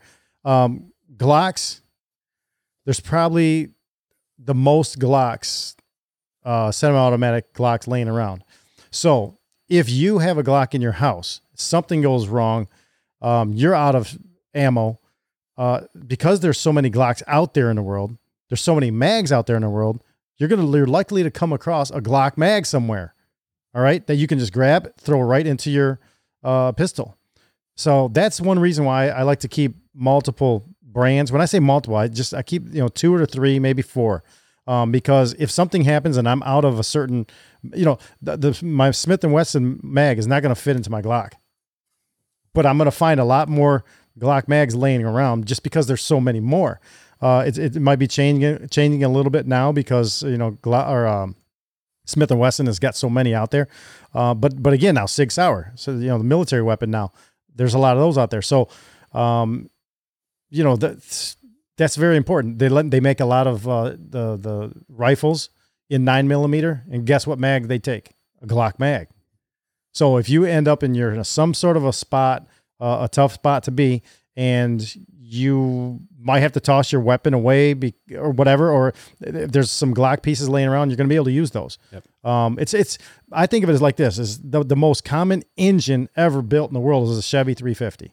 So I want to have a vehicle around that's got that motor in it because I know there's a million other parts laying around, and I'll run into one of those somewhere along the way to help me to get my destination. And same thing with the Glocks, because there's so many of those mags laying around. If you have a Glock mag or a Glock, hey, there's a bunch of mags over there that somebody's got for you. Thank you. I'll use those. Yep.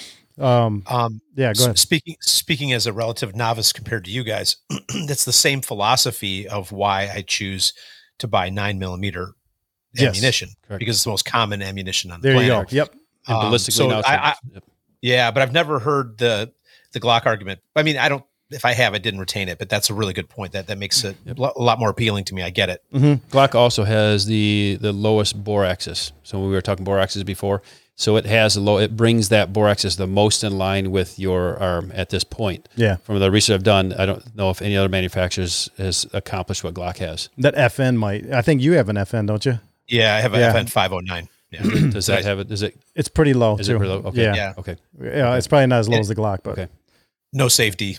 It has a lot of the check. I'm checking a lot of boxes here. There are a lot of options. Like I said, everybody has their preferences. Okay. That's where you come from. And I'm not trying to discourage anybody from what their choices, what they have. Yep. I'm not saying sell what you have at all by any means. No, just practice with what you have. Yep. Let's move off of the weapons. Let's go on to some other options here. So we'll talk about some bladed weapons. So obviously talking knives, maybe you have a sword. It might be a good option. Yes. I mean, there's a sword up there behind that flag right there. There's a big sword over there. I got a house full of swords. Here. Okay. Yeah, and it's sharp. It is a sharp sword. It's don't leave anything out. And if you have something, that may be enough to intimidate somebody to never enter your home or to exit immediately. Obviously, it's a lot less expensive than a firearm, and you can do great damage with very little.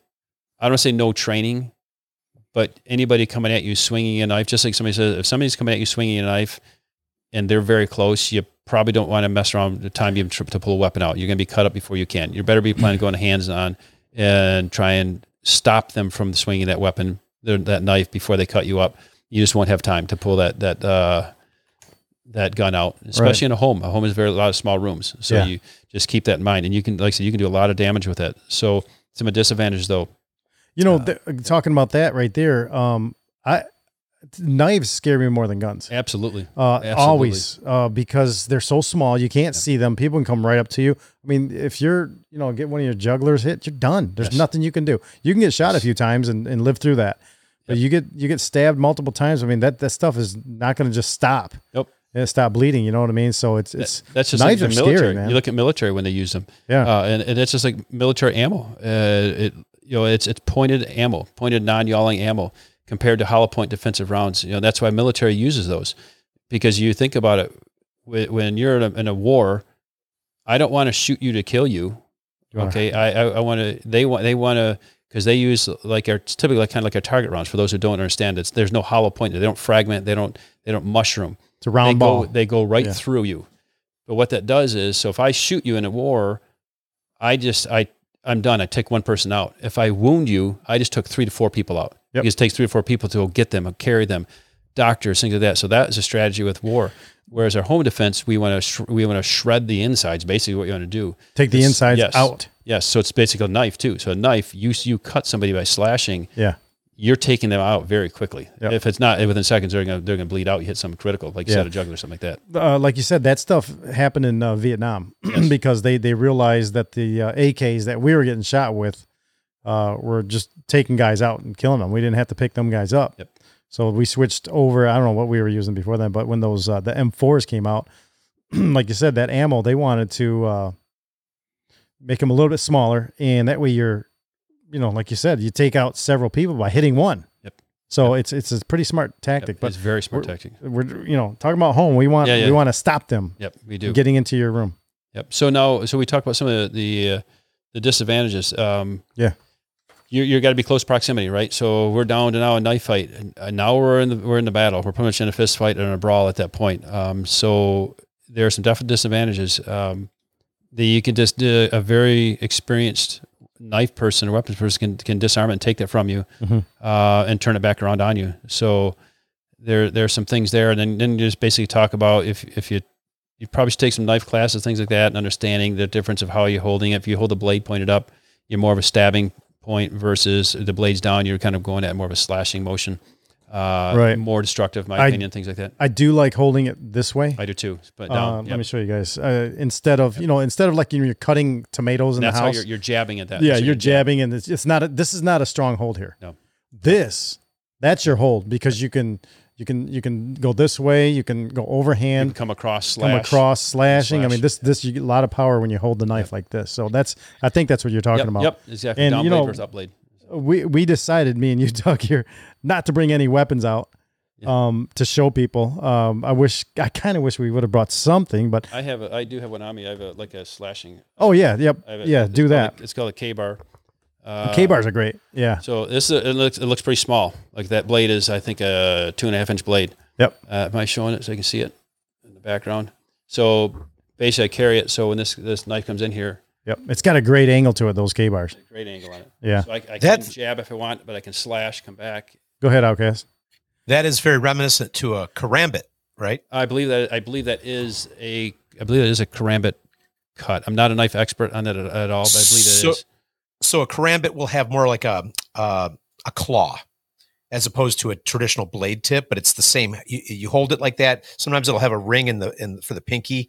You can almost hold it like brass knuckles, but it's got a claw on it. Okay. The blade is more of a half moon curve. Yeah.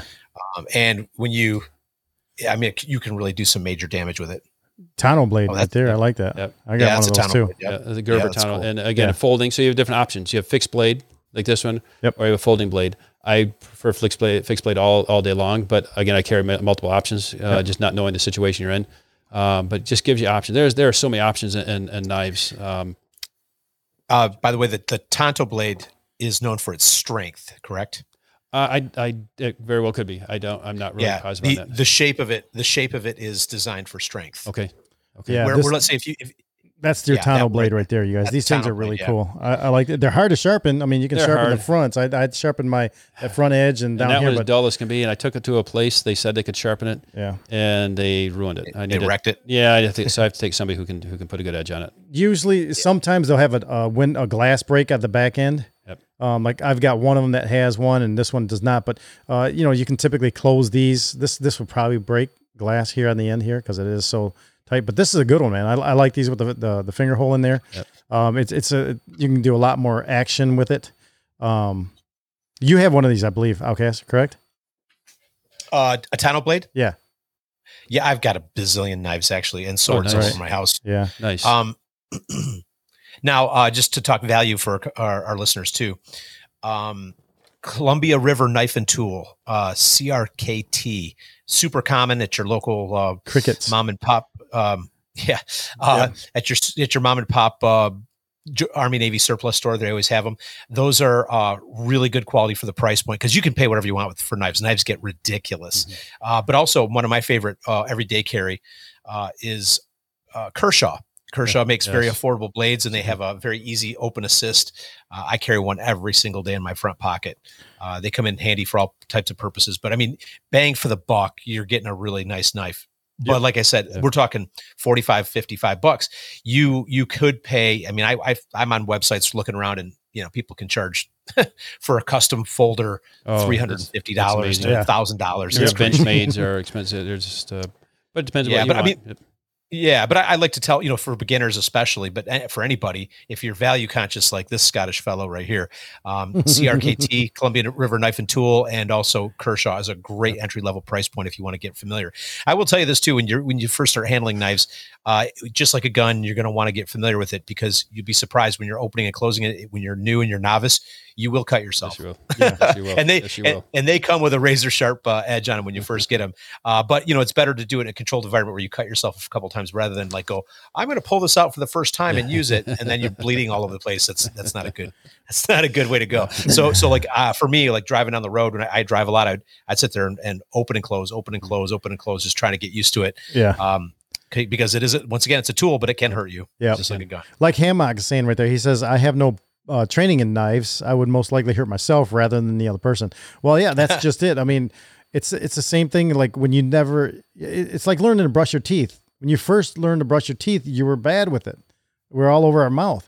Now we can just grab it and, do it in the dark and we're hitting every tooth. We know what to do. It's the same thing with a knife and a gun and a screwdriver and, a flashlight. I mean, these flashlights are really cool too. There's a lot of stuff you can do with these flashlights. So, and Jesse, you just said earlier too, you said it's muscle memory when you're talking about guns. I mean, knives are the exact same thing. It's all muscle memory. Flipping a knife open like this knife, in particular, flipping that open with one motion, using that and flipping it over. Yeah. I like those. So you can do it with one. If I have to hold somebody off with one hand, I'm struggling with them. I can pull this knife out. I can with one hand and go about business. Yep. Or a fixed blade, you don't have to, but knowing practicing with one hand. Yep. And what's really good at knife training, Hamhock, is gutting deer and butchering deer. I do that myself here. Yeah. And I use different knives for that. But, of course, the initial knife you're going to use on a hunt is going to be that, a knife that kind of looks like what you carry. Because you got to cut through a lot of stuff when you first get going on that deer to get those guts and everything. So, yeah, if you can butcher, I mean, I love butchering stuff. There's something calming and soothing for me about just even cleaning up steak and meats in the house. I did some stuff over the weekend with a couple of pork shoulders for, I made some pulled pork barbecue for a family party here. And man, I love trimming meat and everything. As long as my knife is sharp and I can get through it, man, it's great. I don't know. It's just something about it. But I do my deer right out there in the barn. All right, so let's move on. Okay, so let's talk about some other options because we don't want to just focus on just firearms or blades. So we have a other options category here, and these can be very expensive. And the only one I'm familiar is we're talking about conducted energy devices. So in other words, stun guns and tasers and stuff. Stun awesome. Guns. They can be effective and they can not be effective, depending on what you have, what you carry. I know I've been shot with tasers through training, and I can tell you right now, they will bring you to your knees very quickly, and it depends on the type of taser. Yep. And so everybody's seen the movies, or you see these YouTube videos where the officer pulls out their taser and they just prong them with it, right? They got the two prongs on the end and they're sticking with it. Okay, that's pretty much just pissing off the person, okay? Because the electrical current only travels between the 2 points. So the whole point of a taser is distance, getting your distance. So if I have and it's meant to kind of feel a little compliance. It's not meant to take somebody down when they're doing that. So if I'm just if that's all I have is something that I can just prong somebody with, because you see the stun guns and you're getting 50,000 volts between them. That's great, but that's only getting 50,000 volts between those two prongs. So if you're going to go at somebody with a stun gun and it's just momentary, it's just that moment is all you're getting out of that. So now if I tase you and those darts go further out, as you get, the further we get, the more major muscles you get. So when we train to shoot one in the lower leg, one in the torso. Now you've got many muscle groups, and you lock up and you can't do anything. But once that taser is done, once the electrical shock, it is done. There's no pain. There's nothing left. So you better be ready to go hands-on and change alternates. So that's the problem with tasers. They're awesome, but if you're going to either do it and run or do it and fight is what you're going to be in, because now you do have somebody very angry and very ticked off who didn't have the right mindset in the first place to be in your home intruding. So they are a great weapon. Just be very cautious on them. The costs can be very expensive from a taser weapon to stun guns. I don't know anything about stun guns personally, what they are. Yep. I would avoid them. I just think I'd go other routes. I'd use a baseball bat, I think, before I'd probably use a stun gun. If you have the money, you can buy a taser, and you can buy them, then I'd probably do that. Talk about some OC spray, and that's the oleoresin capsicum. So basically, it's pepper spray. Again, very effective for neutralizing most people, but keep in mind, some people can tolerate it, and some people can battle through it. And I guarantee if you've never been sprayed by it, and you use it in your home, you will become part of that environment very quickly. So if you do use it on somebody, and there are different types also, there are gel, there are sprays, things like that, that if you choose that as an option, you will be affected by it. So it'll affect your response. And that also, the better brand, my friend, the best brand is a Saber. So if you do decide to get the OC spray, Saber, and I can't remember if Saber Red is just law enforcement or not. That's what we have. I thought I bought Saber before. Red. You can buy Saber. I'm not sure if Saber Red. Okay, I'm not sure. I don't know on that. There's different Sabers, but Saber also, because this is where you can get caught. You'll find some for good prices. And I put in here because the major capsaicinoids that's the true heat measure, and they can only be tested through high performance liquid chromatography. So it's HPLC testing. Wow. Saber is the only one that does this. So Saber is I'd say is the superior one, because they're the ones that test it. So they know, what you're getting, and they can tell you what you're getting in your Saber spray. Yep. So the other ones don't have the abilities to do that. So you will have varying degree of what it will it last? Is it effective? Because they don't measure that. They also spraying OC spray. It requires practice. When I went through the training, I was actually surprised trying to hit my target. It is, so if you don't hit them correctly and they're on you, and now you just waste an opportunity, you might use something else. So it does take some practice with it. I want to, before you leave the sprays, I would throw in there bear sprays. Yes. Man, bear sprays are really crazy, you guys. I've been around them, and when I actually let one off.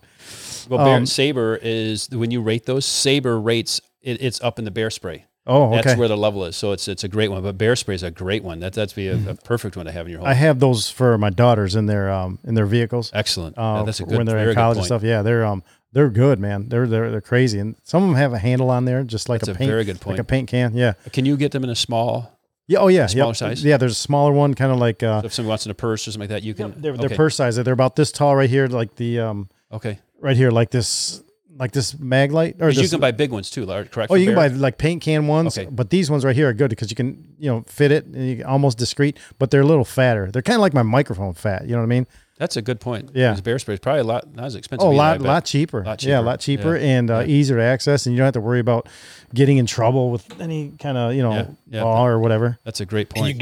And you can get bear spray at any sporting goods store? Yep. You can order it on the Jungle website too, or I would just go to a hunting place. So they have them too.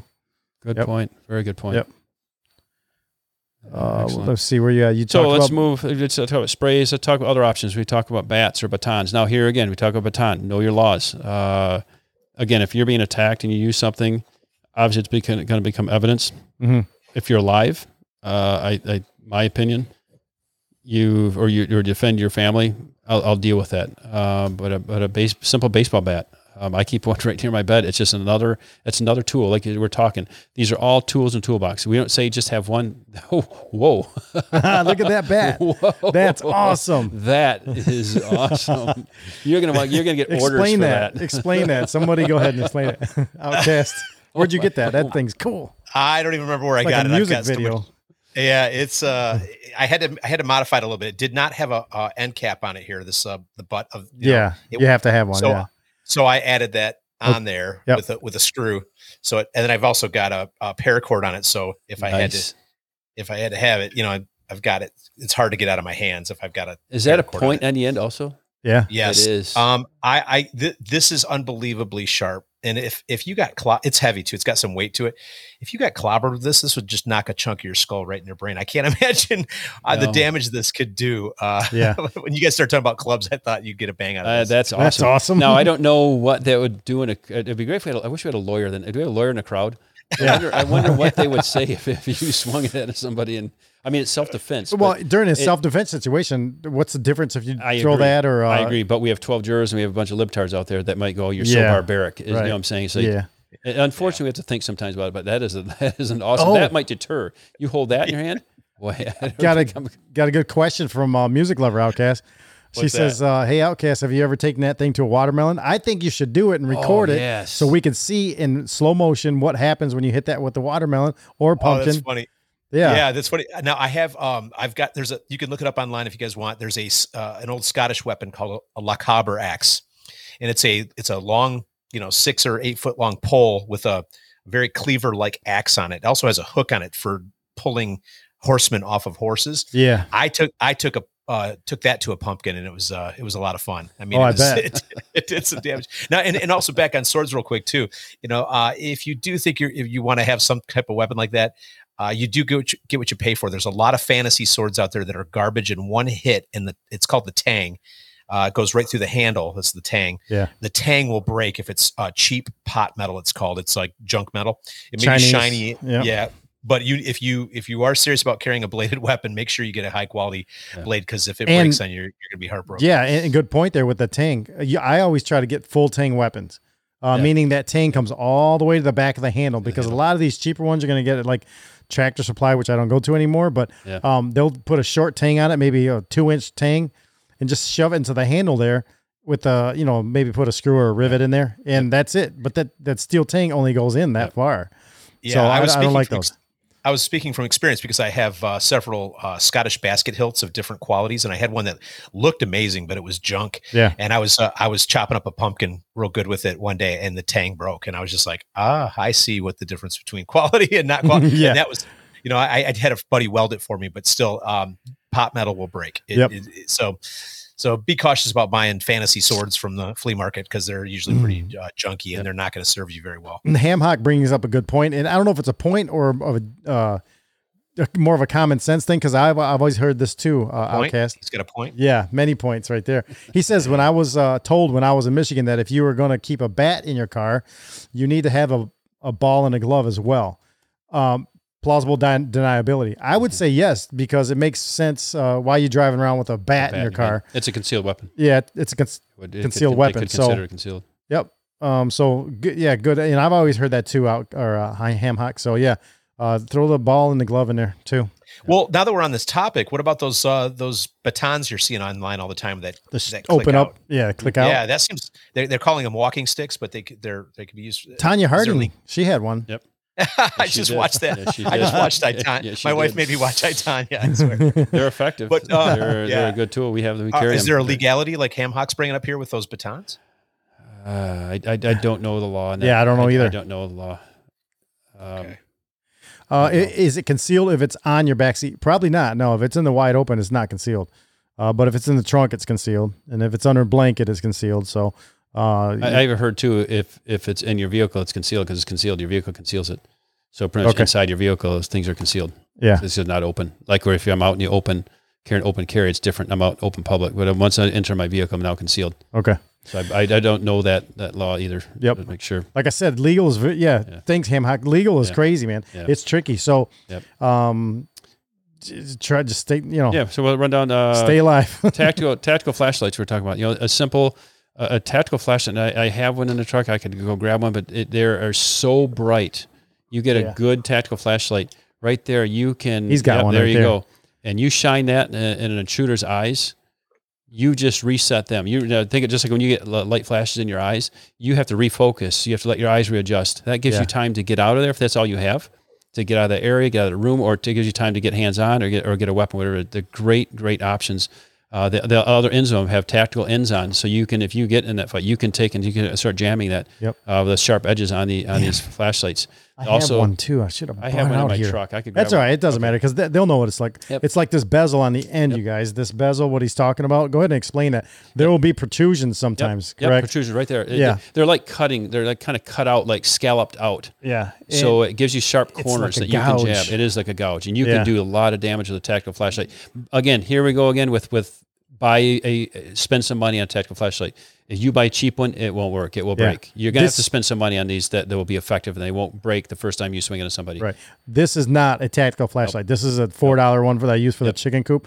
But this is cheap too. This is a tactical style, but it's a really and those are fine. Just don't plan use for tactical purposes because you may be a little. Then you get in trouble. I've got a, like you're saying, I've got a real nice long tactical one I keep in there, and it's got all kinds of cool stuff. But And it stays in my truck. And also, when you start getting some weapon practice and you start doing some low light, no light shooting, if you can go to somebody at a private range, things like that, is using that light when you're holding your weapon light. And so you may be, this is my pistol hand. I'm holding it, I'm trapping out my flashlight in this hand. Yeah. Like this is my flashlight, and I take it. So I have my flashlight in my hand here, and I'm we're moving through my home.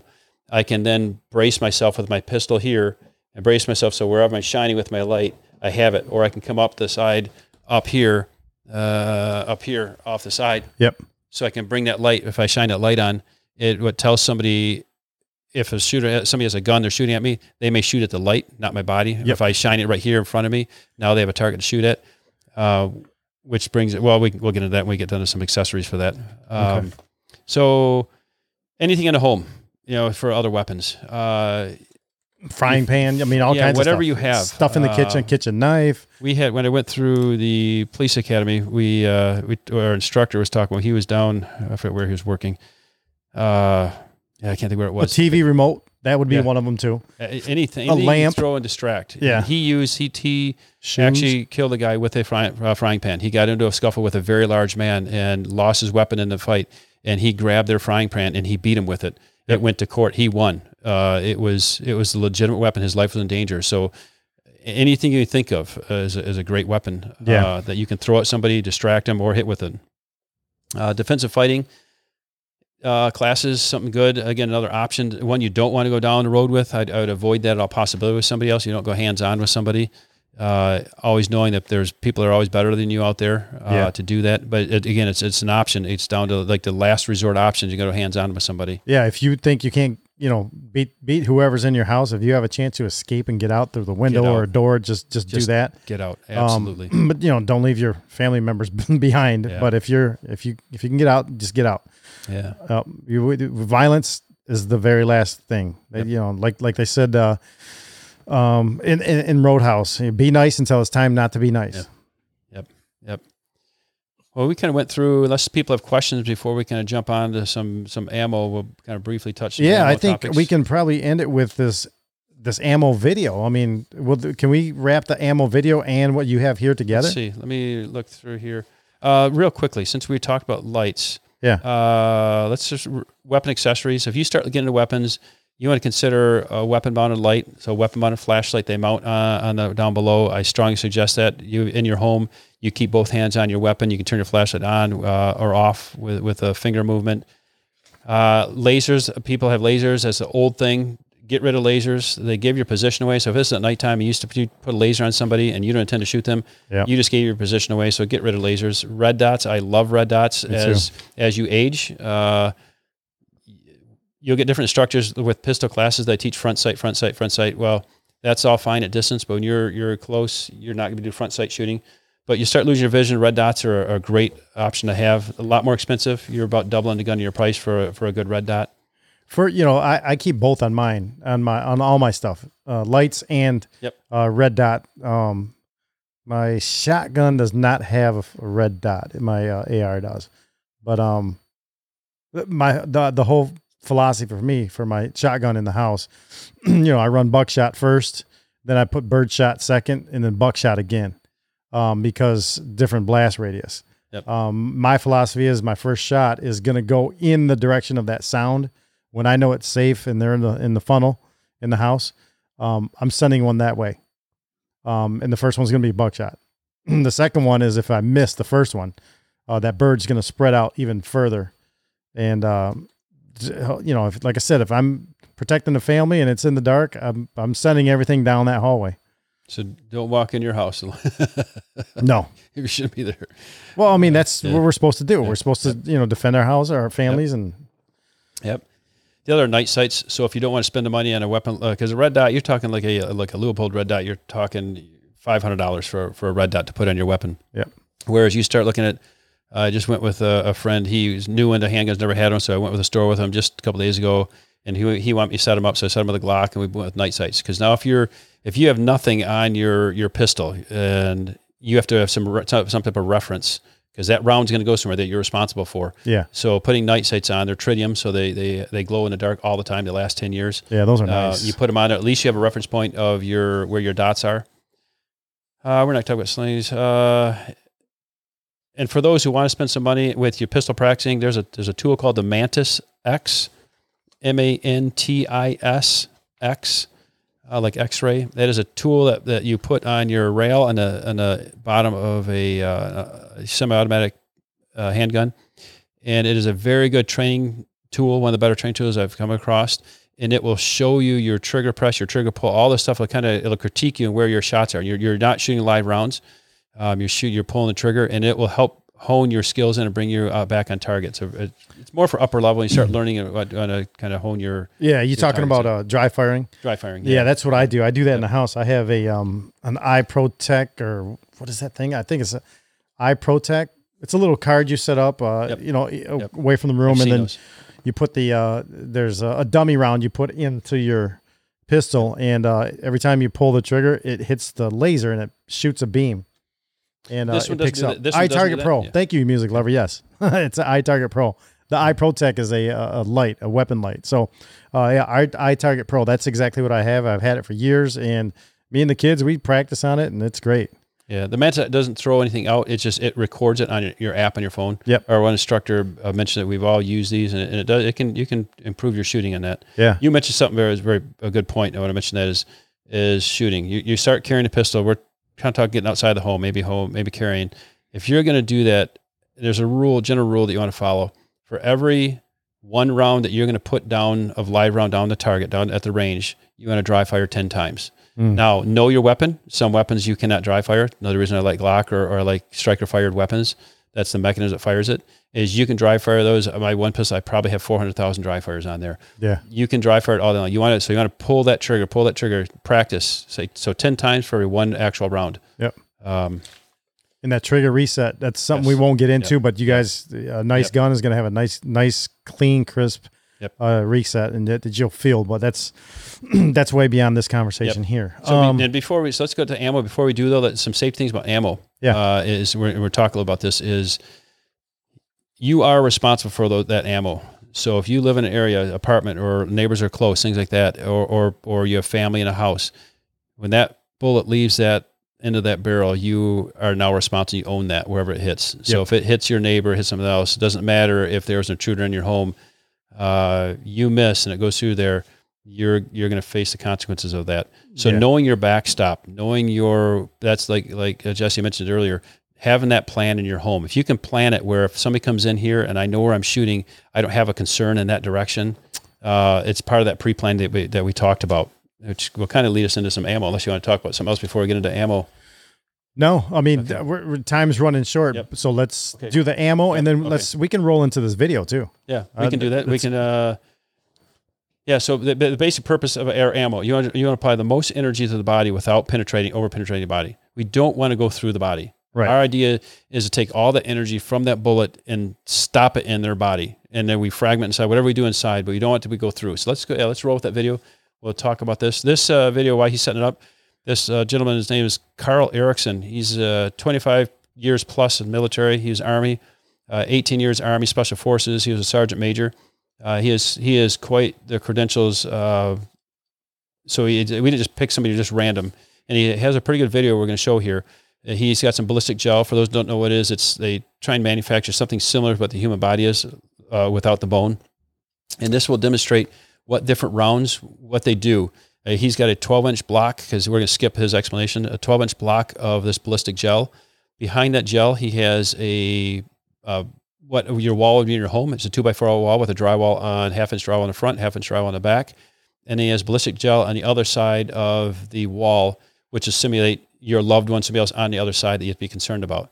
And he's going to show these shots when they go in there and they'll demonstrate. We may speed up through some points. We're going to go through, I think, 4 different types of ammo. Yep. The first one will be a buckshot, and it will show you what it can do. And again, a lot of this depends on the gun, the powder, the load, the distance. There's not just one factor. So we're not just, there's many things that go into this. So so keep that in mind. This guy's on YouTube, and it's Tactical Rifleman, and what is the best gun and ammo for home defense, ballistic test, and let's roll with it. This first one, like you said, is this is what I use. This is my very first shot. This is double-aught buck. So double-aught buck in the house. So double-aught, for those who don't know, those are little balls inside there. Double-aught buck has it's 9, I believe it's 9 balls inside there, and I think don't quote me. I believe they're like 0.3 caliber, or are they in 0.3? They're pretty big, you guys. I think they're 0.3 caliber. I think. Yeah. I don't. Let's play it, and he might show it.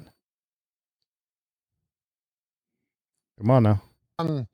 That's the standard. All my viewers tell me double-aught buck is the best weapon for home defense. I got it, guys. I understand. So we're going to start off with the best of the best. All right, next thing we're going to shoot is Golden Saber 45s. A lot of viewers requested us to use 45 hollow points. I have about a dozen different 45 hollow points. You lay them all out. Yes, I know. Some are more awesome. Some are less awesome. You want to say anything about this hollow point? That's what I carry that's what I carry all the time. So a hollow point, they are a great weapon. See, this is called a jacketed. So this has a casing outside, copper casing with lead inside, and it has a hole down the center. That is designed, you see the lines cut in it too. That is designed to mushroom out and open up like a flower almost. And what that does is it creates more surface area. So if that had a sharp point on it, we have less surface area. So when this is designed to mushroom out, increase your surface area, and therefore increase your damage. Also, this will slow down quicker than will a pointed bullet on there. It should not fragment. It's not designed to do that. If you have one that's not jacketed, it's just a lead, that will now fragment, which is some good points and bad points. Good thing is that you have something that's breaking off. You increase your surface area. You do more damage inside the body. But what it does do is it's not the best for your barrel. Over time, they will gum up your barrel. So there's some things that aren't so, I guess, great about it. Yep. Let's go on to the next one. Everybody says theirs is the best. Gents, Golden Saber, it's pretty well, it's the standard that I like to use for 45s, for tests like these. It's a great performing round. Now, when it comes to 9mm, there is a plethora of 9mm rounds out there. So I'm going to use a couple squirrely ones that a lot of you probably haven't seen before. First one is from G9 Ballistics. This one, let me make sure I get the name right because a lot of them are the same. All right, this is their external hollow point 80 grain. All right, now they call it a external hollow point because the solid brass projectile it doesn't have a hollow point cut in the top. What it has 3 fins cut on the top of it. And what it does is, remember, the rifling in your pistol barrel goes this way, and those paddles, think of it like a paddle on a redneck's mutter, all right? See it right there? You can see it kind of close up right there. It almost looks like the end of a Phillips screwdriver. Yep, it's a good analogy. Yep, except just for, it looks... That's the external hollow point. Yep. Digging through the sand, those sand tires, they really throw that secondary cavitation out through any medium that has fluid. Now, it doesn't perform quite as well in the clear ballistics blocks as it does the regular FBI gelatin. FBI gelatin has more water in it, but let's see how it does. My big thing is I want to see how much over penetration we'll get through the wall. Now, there's another type of 9mm. This one has similar fins cut on it. This one's by Inceptor. This is their frangible ammo that's made for personal defense. Now, it has similar fins cut on the tip, similar fins, but this is a frangible projectile. It's designed that if you missed a perpetrator and it hits the side of the refrigerator, it hits that 2x4 stud in the wall, it will fragment. Now, it will go through drywall. Matter of fact, it'll go through lots of drywall. Not as many layers of drywall as a regular hollow point would, but it will still go through a lot of drywall before it disintegrates. So, but again, we'll see how it does going through here. Supposed to do great. We shall see. Now, Inceptor makes another round. This is their frangible 5.56. Now they make frangible 300 blackout, AK. I'm a big fan of frangible ammo because these rounds come apart quick and easy, and they don't have that thin copper jacket that a lot of other frangible ammo does. The advantage for me is for training on the range, and the advantage for you watching our videos is it allows me, Z, and our other demonstrators to shoot steel targets up close. Without having to worry about the spall coming off of it. So we use a lot of Inceptor frangible 5.56, 300 blackout AK. I want to see what it'll do in this test. And then last but not least, another 5.56 round. Let me make sure I get the grain weight right. This is 55 grain Nosler ballistic tip. Guys, this is a varmint round in 5.56. Now, the reason why I chose a varmint round is we were using the Hornady TAP, the Tactical Application Police, on a couple of deployments, and that ammo is made for snipers to immediately come apart and deliver all of its energy right there, so they don't have to, snipers don't have to worry about hitting the non-combatants in the bank, let's say, or apartment complex, whatever it is. Likewise, hunters like to use this ammo so that they don't get that ice pick through the side of the deer, the gopher, the elk, whatever it is, and it's designed to deliver all of its energy right there inside the varmint. Likewise, for home defense, I want to deliver all that energy in that home invader and not have this projectile go through the wall into my loved one's bedroom. That's why I don't like green tip and other rounds like that for home defense. I'm all about running an AR, but if you're going to run an AR, use rounds specific for the purpose that you want. You want to burn the guy down right there in the room. So we're going to see how a ballistic tip 5.56 round works in this test. So anyways, this is our lineup. These are the competitors in this test. So basically now, Doug, what he's just said there, that's the most important thing of this whole situation. The whole reason why we're talking here tonight is because I want a round that's not going to go into my kids' rooms, correct, go too far around the house. I want it to go specifically at the person and stop on impact with him. Correct. That's the whole thing about protecting your castle, you guys. You want to protect your castle. That means your kids, your pets, whatever's around, doing the least damage, going through walls and things like that. So that's the reason why I choose the shotgun in the house with double odd buck and birdshot second. That's just my, I've gone through it in my head a million times. It's like, do I want to throw birdshot first? I've seen guys get hit with birdshot and not die. My dad was shot with birdshot in the head and neck. Yeah. So did not die from it. Yep. And that's why I put that in second now, just as my second shot, but the third shot's another a double odd buck. So that double odd buck's going to go down. It's going to, whatever it hits, it's bringing that person down most likely.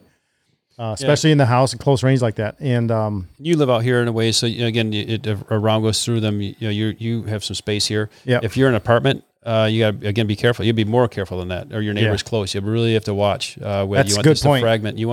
You want this bullet. We're going to be called over penetration, and depending on your distance, things like that. Again, your loads. You can get any round can go through somebody for the most part, but you want to deliver that energy and have it spread out, do the damage without going through or minimally go through, maybe into the first layer of drywall, whatever it is, but not exit your home, not go into another room. And he'll show here how some of these will do that. And again, this is just gel, so it's not exact. It'll be a little different in a person. Hammock says, what do they use for skeet? They're using birdshot. Birdshot. Yeah. Because it doesn't go super far and it's not super heavy.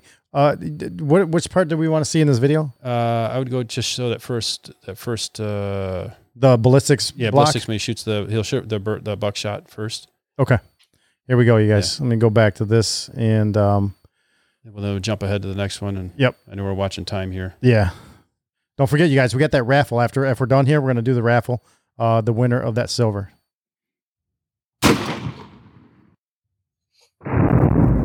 So the block on the right is what he shot into, and that's that wall. It's a drywall wall, and there's a ballistic behind it. So you see that buckshot went through that double wall into that ballistic gel. Do you see that, Outcast? It went right through the long block on the right, went through the wall. 12 inches of gel through the wall and into that. Buckshot? That was buckshot. That's double-aught buck. And see right there how it's got two of those BBs went through everything, and it's in the other gel. He's going to explain it all, and if we can scroll, we'll just kind of go through this. He'll explain a lot of what happened there somewhere. All right, so we just shot a double-aught buckshot through our bad guy, through our interior wall, double drywall with 2x4 studs. All of the projectiles, the 38 caliber balls, all went through. Our block only caught 2 of them. The reason for that is that pattern has opened up going out of that block. So you'll see we've got some here that have come, one over here on this side. The spread is that wide already. Now, full disclosure, I was less than 3 meters, 4 meters away from this thing. I was very, very close to this guy. Well, muzzle velocity. No, the reason why I got so close was because inside the house, you can be close. Think about this is already that wide. That's why, to me, the shotgun is a drawback inside the house because I'm going to hit my bad guy, but I don't want all these other stray things going out and catching my family members or non-combatants throughout the house. So I want something that will stay right where I aim. So anyways, this is our first test and the double-aught buckshot. If you wanted to get to your family members in the next room, you passed the test. Let's just put it that way. But if you have a plan and you know what you're doing, like you said, you have a plan of what's going on, where your family is, you can avoid that also at the same time. Yeah.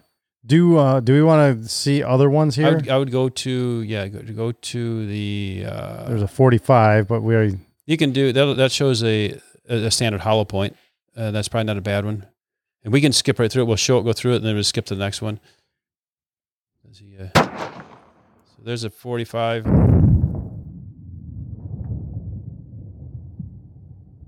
That's a hollow point now. All right, so this is the 45 caliber Golden Saber. It did go all the way through our perpetrator here, our first ballistic block.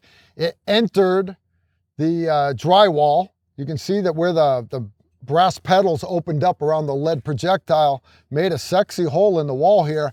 There's no hole on the back. What does that mean?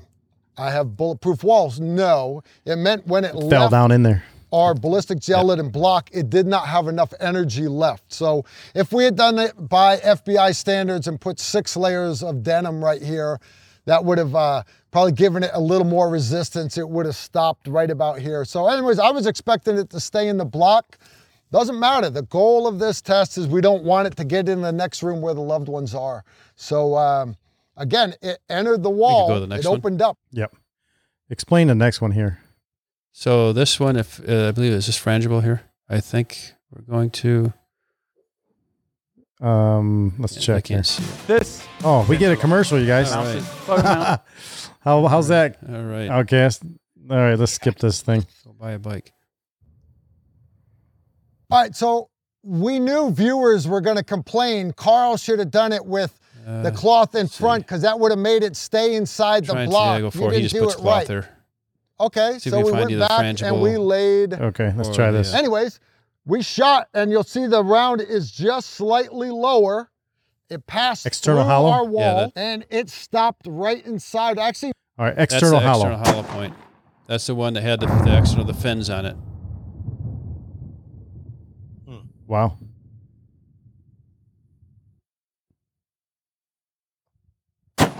Now it goes through like a folded up towel. Look at, I don't even think it came through the other side of the wall, the drywall. No, doesn't look like it. It created what it did. All right, so this time we shot the G9 external hollow points, what they call it. In other words, the holes are actually on the outside of it. Whole purpose of it is for it not to fill up with clothing. All right, so first time we shot it, it went clean through. It actually went backwards through our block. It tumbled and did not penetrate the second layer of drywall. Not to be outdone, we brought out our cloth again, and he does the same thing with that, and it hard doesn't to tell change when it you're at all. aiming at a piece of cloth. It maybe and spun I more, but didn't change accidentally it. sent People think it through slows it down, and it did not. pretty well the exact Okay, same let's go to the hole. frangible. It Yep. fo- Here we go. This frangible now, this will come apart. It'll shatter into many pieces, and you'll see these where these pieces they go off inside the gel. It didn't even come out. Nope, they'll all be in there. Wow, that's a good one. I might have to get some frangibles. So I have changed my tune on this, and then he'll do it with a rifle frangible also, which will stay inside. Now that one, that he one hit went a off. high on an angle. Yeah, that's why it came out. Came off. But it did grab that. All right, this is the Inceptor frangible ammo. It's their it's their self-defense ammo. It's still got the fins on it cut into the head to give it more secondary cavitation. Now we shot this block twice. The first one, if you look, it's down low. You can see where it gets that good secondary cavitation. Starts to tumble a little bit, and then the shock wave being kicked out by those fins on this thing really gets ugly in this area. It passed low out the bottom of the block, went into our drywall, penetrated one layer drywall, did not penetrate the second layer drywall. We then added our cloth. We fired our second shot. Second shot I hit high up here. Yeah, sexy. Now you can see it's blown all kinds of bits of cloth and stuff in here. You got good secondary cavitation. Yeah, I see Went it. through the block. It actually exited the block right here. It started to yaw and turned upwards. It exited our block, penetrated our drywall right here sideways, and then on the back side of the wall, it actually blew out a wow. dramatic looking chunk of drywall. Now, if you've ever shot ball at or crossbows or You could probably go to everything the. else I think he does a rifle frangible, and this is quite impressive here. This does not have an external hollow point. It's just a frangible. Now, does the thickness of the thickness of the ballistics gel does that take into account bone? That would might be counted? No, that's bone. the thing. No, so you start hitting bone, it's a whole different ball game. No, you get ricochet off a bone, it'll deflect. That's why they say 22s are a horrible round, because they deflect a lot and they go out. So no, it's just they try and simulate as best they can. It's also to show the cavitation. Yeah, shows how it flips and rolls. It's very in there. difficult. There are manufacturers, they make very, very good, expensive mannequins with bone, with all the stuff inside there, with blood. Blood in fake there blood. too, yeah. They're fantastic. I've seen them on that sword making show. The sword, same ones, and they're really great. They're very good demonstrations. Forged in fire. And we need to get some of those. Yeah, we should do it on a show. We could do our own test. All right, so here is the 223 frangible. Yes. This one, this isn't going to be on my list to get. I bet this stuff's expensive. This but is what I'm looking at also for inside the home. Now, guys, keep in mind, I would not carry this frangible. Oh, no. If I'm carrying it out and about, not at all. I carry my full metal jacket, hollow point. Yep. Not this. This would be a good one for the house. Check this out. You have a lot of energy. Now you're running 3,000 feet per second there with this thing breaks apart, and all that energy will be displaced in that gel. All right.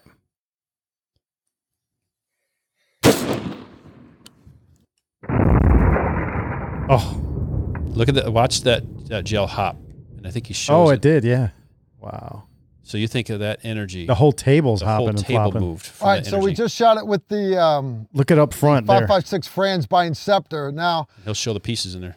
if you guys have watched my home defense videos before, you know I say a rifle's better than a pistol because it's more accurate. It's better than a shotgun because it's easier to move around and because it's more accurate.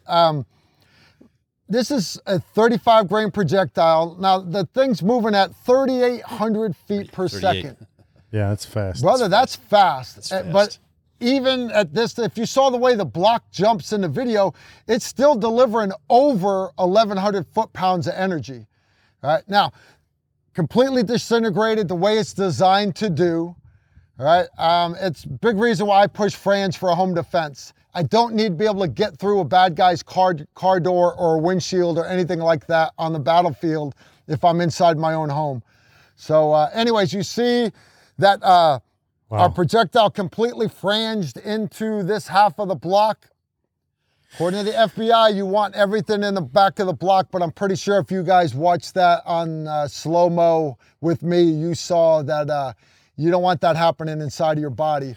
Yeah, so not to be outdone, we're gonna put the cloth in front of it again, and we're gonna spin this block around. We'll hit it from the other side. All right, so that's I like that. yeah, that is a kind of eye opener to see that frangible stuff. I was never a fan. You know, we always use frangible. So for those who don't know, frangible again was really designed to shoot steel target.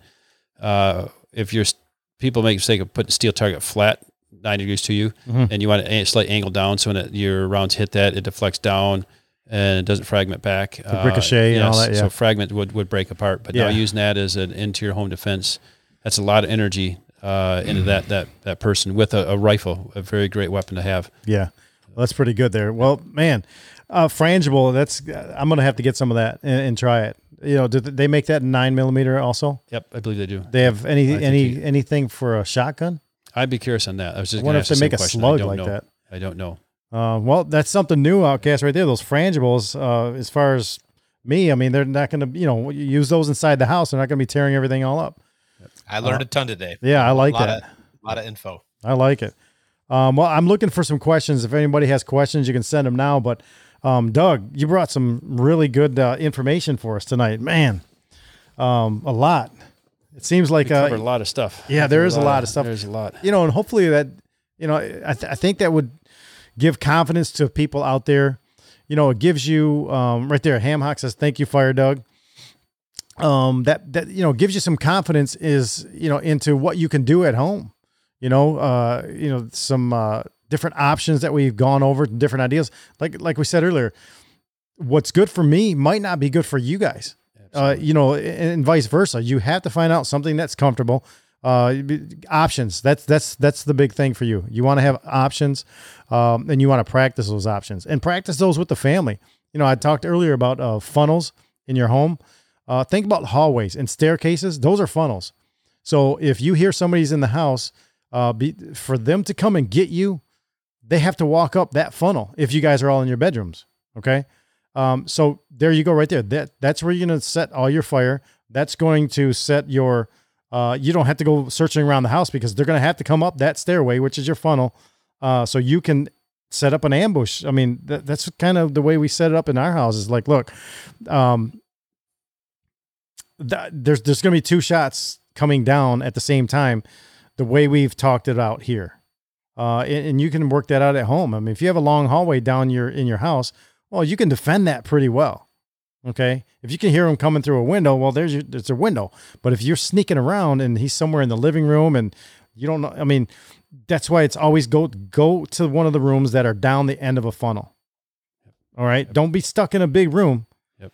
Get into a room where everybody is, and ideally you don't want your kids with you. If you can get your kids off to the side, away from that way, you're taking all the attention from the intruder to yourself and away from the kids. All right. So, just some thoughts out there for you guys. That's, do some practice training at home and you could turn it into a fun game. You don't have to scare the kids doing this kind of stuff either. Music Lover says such valuable and practical information. Thank you, Fire Doug. Monster Mike says a wireless hole punch. Yes, that's what all these things are. I like it. Yep. You're protecting your castle. That's awesome. So, anything else, Doug, before we go? I mean, you presented a ton of stuff. Outcast. We covered a lot of information. I know some things there's a quick with a lot of information, but there's just so much out there. We want to kind of cover the basics of this. Yeah, and I think we did. And they can go back and re-listen or rewatch or whatever it is. This is going to be still held up here on Rumble. Educate yourself. Learn about what you're doing. Talk to somebody. Match your ammo with your weapon you choose. I know I talk about Glock, but don't go selling things. Just learn what you have. Learn it well. Practice that. Practice. I can't tell you how you cannot practice enough. You really cannot.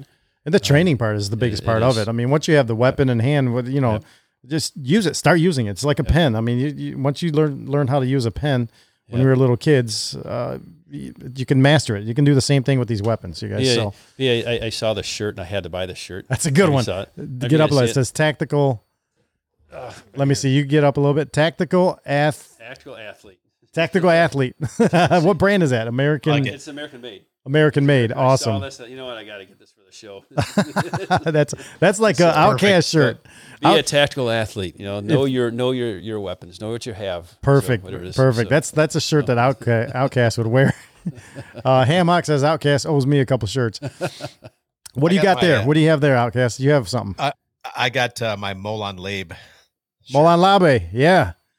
Awesome. Nice. I like So it. it's got a Patriot hat on the skull with the muskets crossed. Yeah. Nice. That's a good one too. Very good. And of course, I'm wearing a 9 line. I got this from my wife. I think she was down in Savannah or something.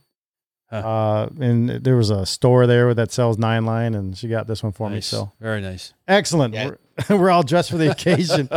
Well, look, you guys, we're at the end of the show, and Doug, I'm glad you brought all this. Why don't we do our raffle? Sounds good. Let's go over here now. Outcast, check this out, because you know what time it is, don't you? Is it meme time? No, it's raffle time. This is it's just like meme time. But all right, you guys, listen. How about we need some meme time music. What do we have? How about let me look here. Oh, let's play something like this. Yeah. For whom the bell tolls. All right, so you guys, I'm going to explain this right now, and this is the last thing we're going to do before we go. This is our raffle for our silver coin. You see it on the screen right there. The one side says "Don't tread on me," and it comes in a nice little case. And the other side is what's it say on the other side? It's the scene from the Boston Tea Party. Yeah, Boston Tea Party. Throwing the tea boxes, the cases over into the lake, but into the bay. Right there. It's 1 ounce silver Troy. And this is the second one we're giving away. The first one went to Music Lover. And this week we definitely had enough. And this is the picture. I have to tell you right now, you made a super fan out of my girlfriend because she's been listening. Oh, anything. Anything. Yeah, anything. Amy. She's over on Rumble. She right now is rocking really hard right now. She loves Metallica. Here we go. Country. Oh yeah, right now she has her fingers in the air. She is rocking at home. All right. So, well, you made a super fan. My wife loves Metallica too. I get it. Metallica. Awesome. So this is anything Amy. Anything Amy. We love raffles all the time. Okay. So awesome. So we're going to draw. We have 4 in here this week, you guys, because of in the way you get into this, and then we'll do it again next week after we draw these. All these are going to the garbage except for the winner. It's $5 to get in, okay? But we need a $25 minimum by next week in order to do another one. I have a couple more sitting here. So I've got 4 that came in this week, and we went past our total of $25, obviously. So we're doing it. And what else did I have to say about this, Outcast? I don't know. He says Megadeth is better. Yeah, Dave Mustaine. I like Dave Mustaine. Dave Mustaine is a conservative, right? Yep, for sure. I guess it's time to do it. All right. So, Doug, what I'm going to do is I'm going to kind of move this around so you guys can see. You know what? Let me switch over here to this other scene. I'll let the music go. Right there. Okay. All right, so I've got it in my picture here. I got 4 of them. There. You're going to have to reach in. And, don't look and just hang on. Let's do it on the camera. Let's do it on the camera. He's going to come around so that we're on camera. Yep. All right, pick one out of there. And then, all right, there it is. All right, go ahead and have a seat, and then I'll open it up. So, thank you. So, again, if you guys want to get this, go down in the description, or you can go right here. I'm going to put it on the screen. You can send a super chat to dangeroussuperchats.com, okay? And you can just put in, as you go in, it's like I said, it's at least $5 as the minimum. And type in, for the raffle or for the coin, whatever it is, so that I know what the money is for, okay? And that's what these 4 entries are for. So it's time to do it. And here's our winner of the 1 ounce silver Troy. Don't tread on me. And it is Jacqueline Duvillon. My buddy.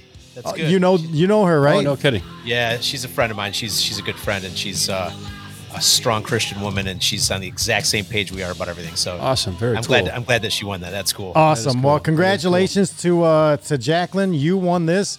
You're going to have to send me your mailing information so I'm going to put this right here in the studio right here.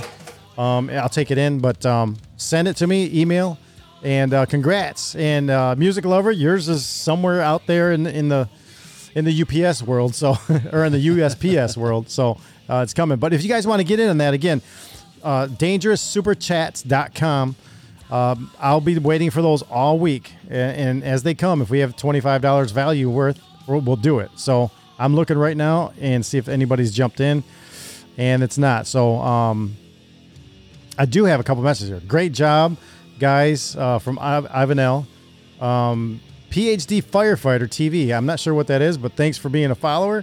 And Jacqueline, she just won. I love your show. This is so kind of you doing this. So yes, thank you. So that's it, you guys. That's for this week. And congratulations, Jacqueline. So send me an email. Cool. Yep. Very cool. Excellent. And boys, we have come to the end of the show. So you know what that means, Outcast. What's that? It's a message. You know what? I was going to talk about our prayers mashup. We did our first prayers mashup, and I put it out this week as a podcast, a standalone podcast. So if you guys have any feedback on that, you can just email the show, dangerousinfopodcast@protonmail.com. All right. So anyway, Outcast, it's time for you to give us. Hammock says, "What's post-production mean?" That's what it means. Post-production. I don't know what you're talking about, but I got a lot of. That means I have an answer. A Hammock. That means that we run around in our underwear and do high fives. With guns. With guns blazing. With holsters. Oh, wait, cowboy boots. All right, brother Outcast. Let's see what you got here, and let me see what scene that we have here. Oh, okay. Doug is cut out of this one, but That's Doug, okay. You can watch Yeah, it. I'm watching. No, I'm watching. Okay, I'm gonna string some different scripture together and do my usual stream of consciousness, just thinking out loud. But before I read these are different scriptures that talk about defending yourself. In some cases, it may seem as though they're contradicting each other a little bit. But once again, we're talking about the nature of God. The Bible is not cut and dry like a clear rule book, because when you read it, depending on what you're going through in your life, it will take on different meaning at those different times. You know, sit there and say there's only one meaning for this scripture is very closed-minded. I mean, you could be going through something totally different 5 years later and read the same scripture, and it has a whole new depth and meaning.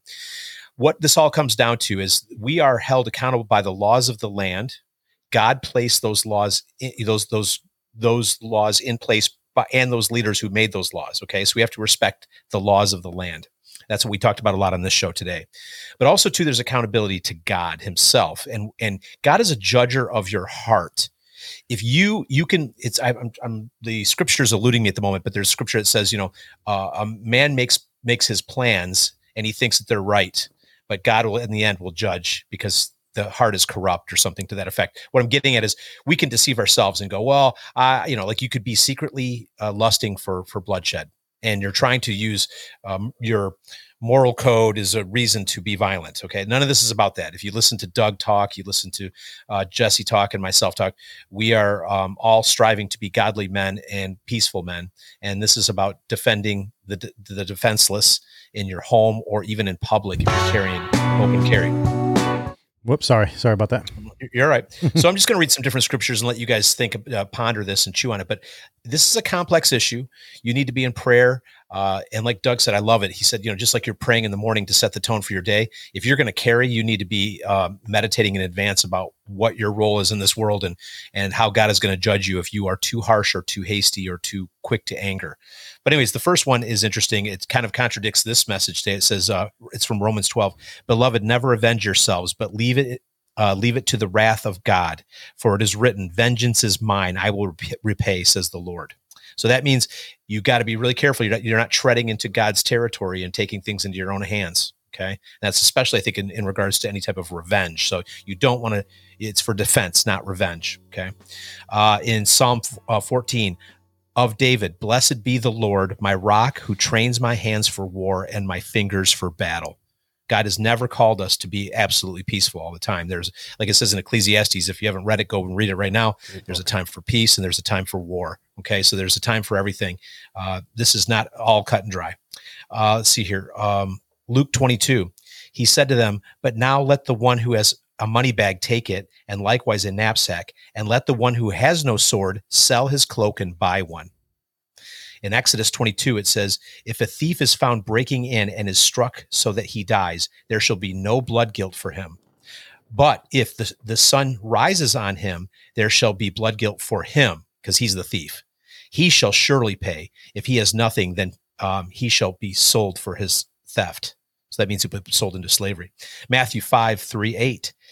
You have heard that it was said, an eye for an eye and a tooth for a tooth. But I say to you, do not resist the one who is evil. But if anyone slaps you on the right cheek, turn him the other also.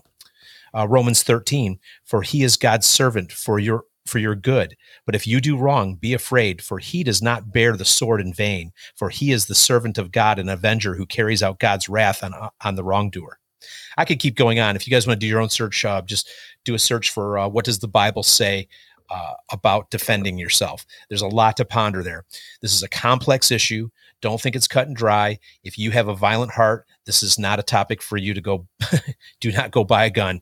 You have to be right with the Lord to be in this position to be a defender of others. That's my closing statement for today. Excellent. Excellent, Outcast. I would completely concur on that you need to get right with yourself, right with the Lord, before you go carrying that weapon or planning that. Ultimately put our faith in him alone.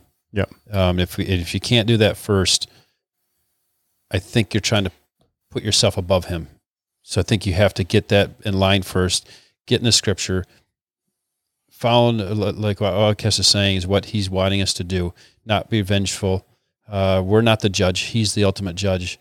And getting in line there first. If not, take a break from the weapon, take away from the whole defense thing, and get that straight first. And then, like you said, you had maybe some anger issues, get those things worked out first.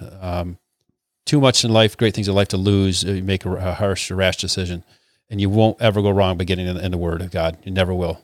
He'll steer you there. So. Excellent. Amen, good, brother. And Doug, and Doug, I just want to tell you, just on the surface of the little bit I've known you through the show, you convey that perfectly. You are, thank you. You come across like a rock. You are a solid dude, and you are, there's no bravado. You are just clinical and intelligent, and I love the way you approach all of your information. Everything that you say, it seems like I can retain. You don't speak over my head. You make everything understandable, and I think that's your wisdom and discernment that God has given you shining through you. I pick up on that from you. Thank you so much. I appreciate that.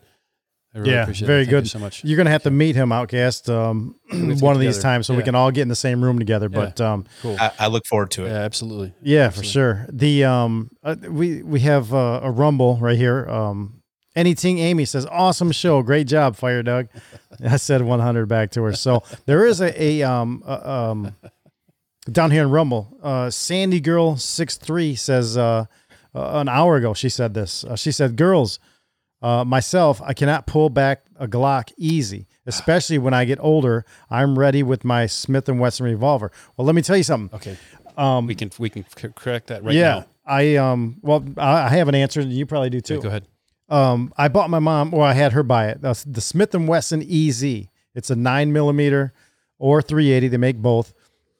It's a real easy slide rack, real easy load magazine. The springs are a lot lighter.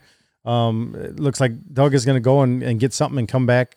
He's probably got something for you, but I know exactly what you're talking about. And for people with smaller hands, sometimes it's easier, or it's a little difficult to pull the slide back, especially on newer guns. Those newer guns have really rigid springs and really rigid, magazines and everything. So that's why I like older guns, because everything it works a lot better. The metal's smooth and, but I would try Sandy Girl 6'3". Try the Smith & Wesson EZ. Go shoot it at one of your local gun shops. I swear you're gonna love it. My mom, she loves it. She loves hers. It's hers is the 9 EZ. When it first came out, I was like, that's the one you got to get, because she can't pull my slide back either. But my old Smith & Wesson that I have, she can pull that one back. You have one there? Yeah, let me just Yeah, it's clear. The slide is back. He's going to show you something right here. I'll put you on the big screen. And again, this is, I hope she's still watching, Sandy girl. But it's not. If not, then other people will get a hang of it. So you ready? Yeah, do you want to show it's clear first? I want to Yep. make sure that... Put it up against that white right next to you over there. Okay. So yep. So, yeah, go go ahead. The slide is back. Yep. The slide is back here. Keep it up higher. Right there. And if I tip it inside, put my finger, I can see, put my finger in here. I will always do this before I even practice my dry fires. I will chamber this back, lock the slide back. Can you see right inside there? Yep. So it is empty in here. I'll just make sure we're safe. Anytime you do this dry fire, you do this. I'll rack that slide back. I will look inside this. I'll put my finger in that barrel. I'll look down again. I'll look away from where I'm concentrating on. I'll come back. I'll do it again. I'll make sure I double check every time. You just want to make sure the thing's empty. Yep. So with that, I'm going to release the slide back. There's no magazine. You see inside there's no magazine inside there. So when I let's slide forward. Yep. Slides back. You may have to talk. I'm going to stand to demonstrate this. So yeah. She was talking about, and this is quite common with smaller women, maybe not as much muscle mass for this. A lot of people want to take this weapon and they want to come up top, grab this slide. The way you're going to grip it is a big difference. And they want to rack back. We're going to rack it like this. Yeah. So the way of doing this, I'm going to stand up so you can explain. I'm going to take and I'm going to use the force. It's easier for me to push away with my body, with my arm, to push away than it is to pull forward. Yep. Okay, our muscles are stronger that way. So what I'm going to do is I'm going to stand up, and when you take that weapon, I'm going to hold the slide stable, use my hand on the grip, and I'm going to push away with that. The muscles are stronger. So I'm going to go up here. So basically, he's going to do a real slow motion. Just stay in the light and get back. Go walk backwards. Right there, right there. Okay, so basically what he's going to do, you guys, you see the slide. He's going to hold that in place. This is traditional. And he's going to push the gun forward. I'm not moving. This hand is not moving. I'm gripping this slide. Yeah, his left hand is not moving. It's staying right there. He's just pushing down. You see that? So if I have to go lower to show, if she's doing it lower here. Yeah. Where am I at here? Yeah, you're good. You're good right there. So I'm gripping here. I'm not pulling back like this with that hand. I'm right. gripping, holding, and I'm pushing away from my body. And pushing. So you're pushing down with that hard. Your muscles are strong to push away. She'll be able to do that. Yep. I almost guarantee she'll be able to do it. Hopefully that makes sense for you guys. It looks like it makes sense on the camera. So basically, if you think about, you just keep that slide stationary up top there. Keep that slide stationary and just push the handle of the gun forward, as opposed to holding the gun and trying to pull that slide back. Because think about it, you can't pull back. It takes strong enough. The muscles are not as strong to pull back. Yeah, to push away. No, that was a good one. Yeah. So if you can't get one of those EZs, Smith & Wesson EZ, then that right there, what he just showed you guys, that's the way to do it. And you can practice that.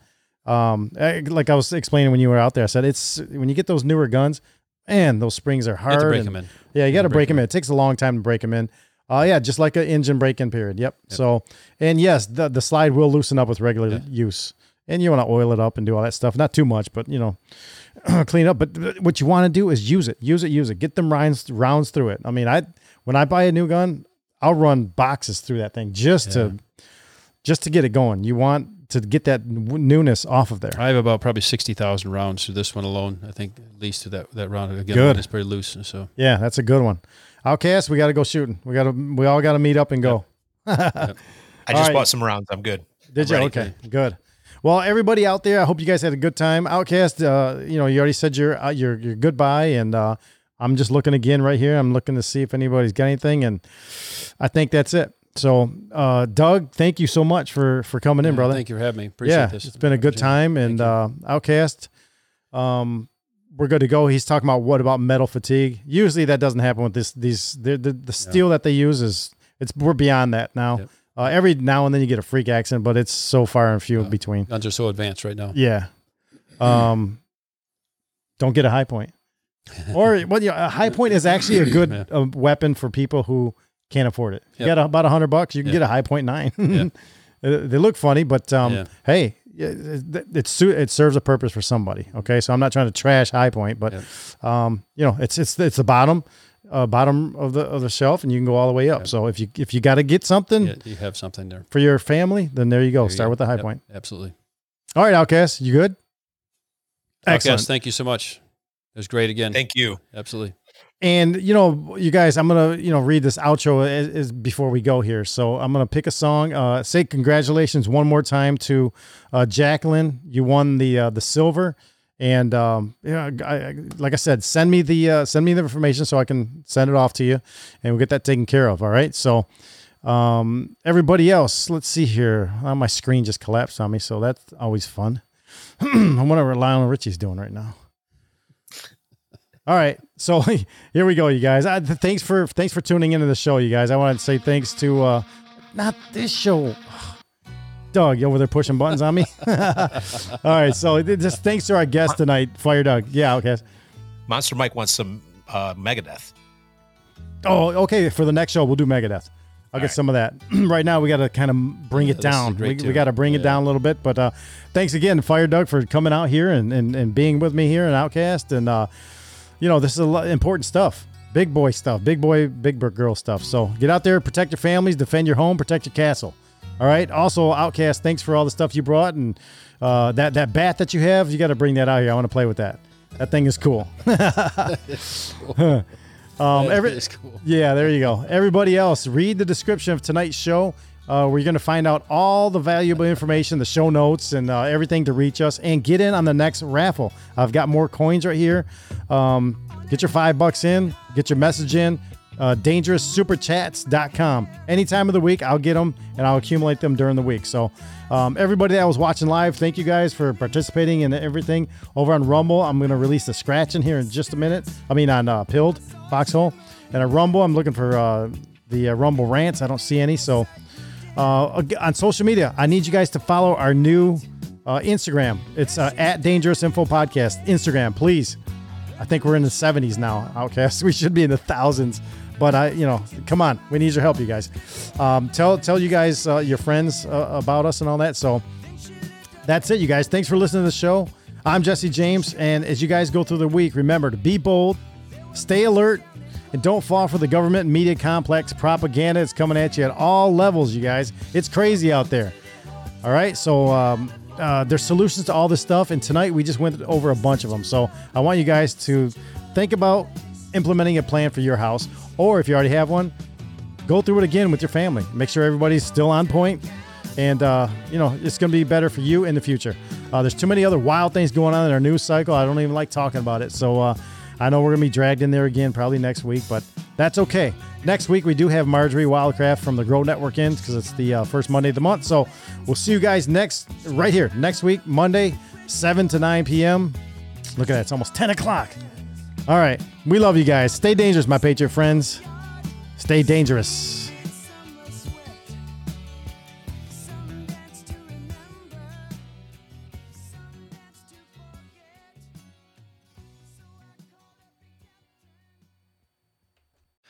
The word smart, right? Remember when smart came along? Smart car, smart phone, smart meter, smart watch, smart everything. People, I knew right away when I first heard it, it was, SMART. People just think it's smart, like intelligent. It's not, okay? Smart, what it stands for, it's an acronym. Self-monitoring, analysis, and reporting technology. SMART. I had no idea. I'm going to repeat that again. Self-monitoring, analysis, and reporting technology. Okay? Wow. What this is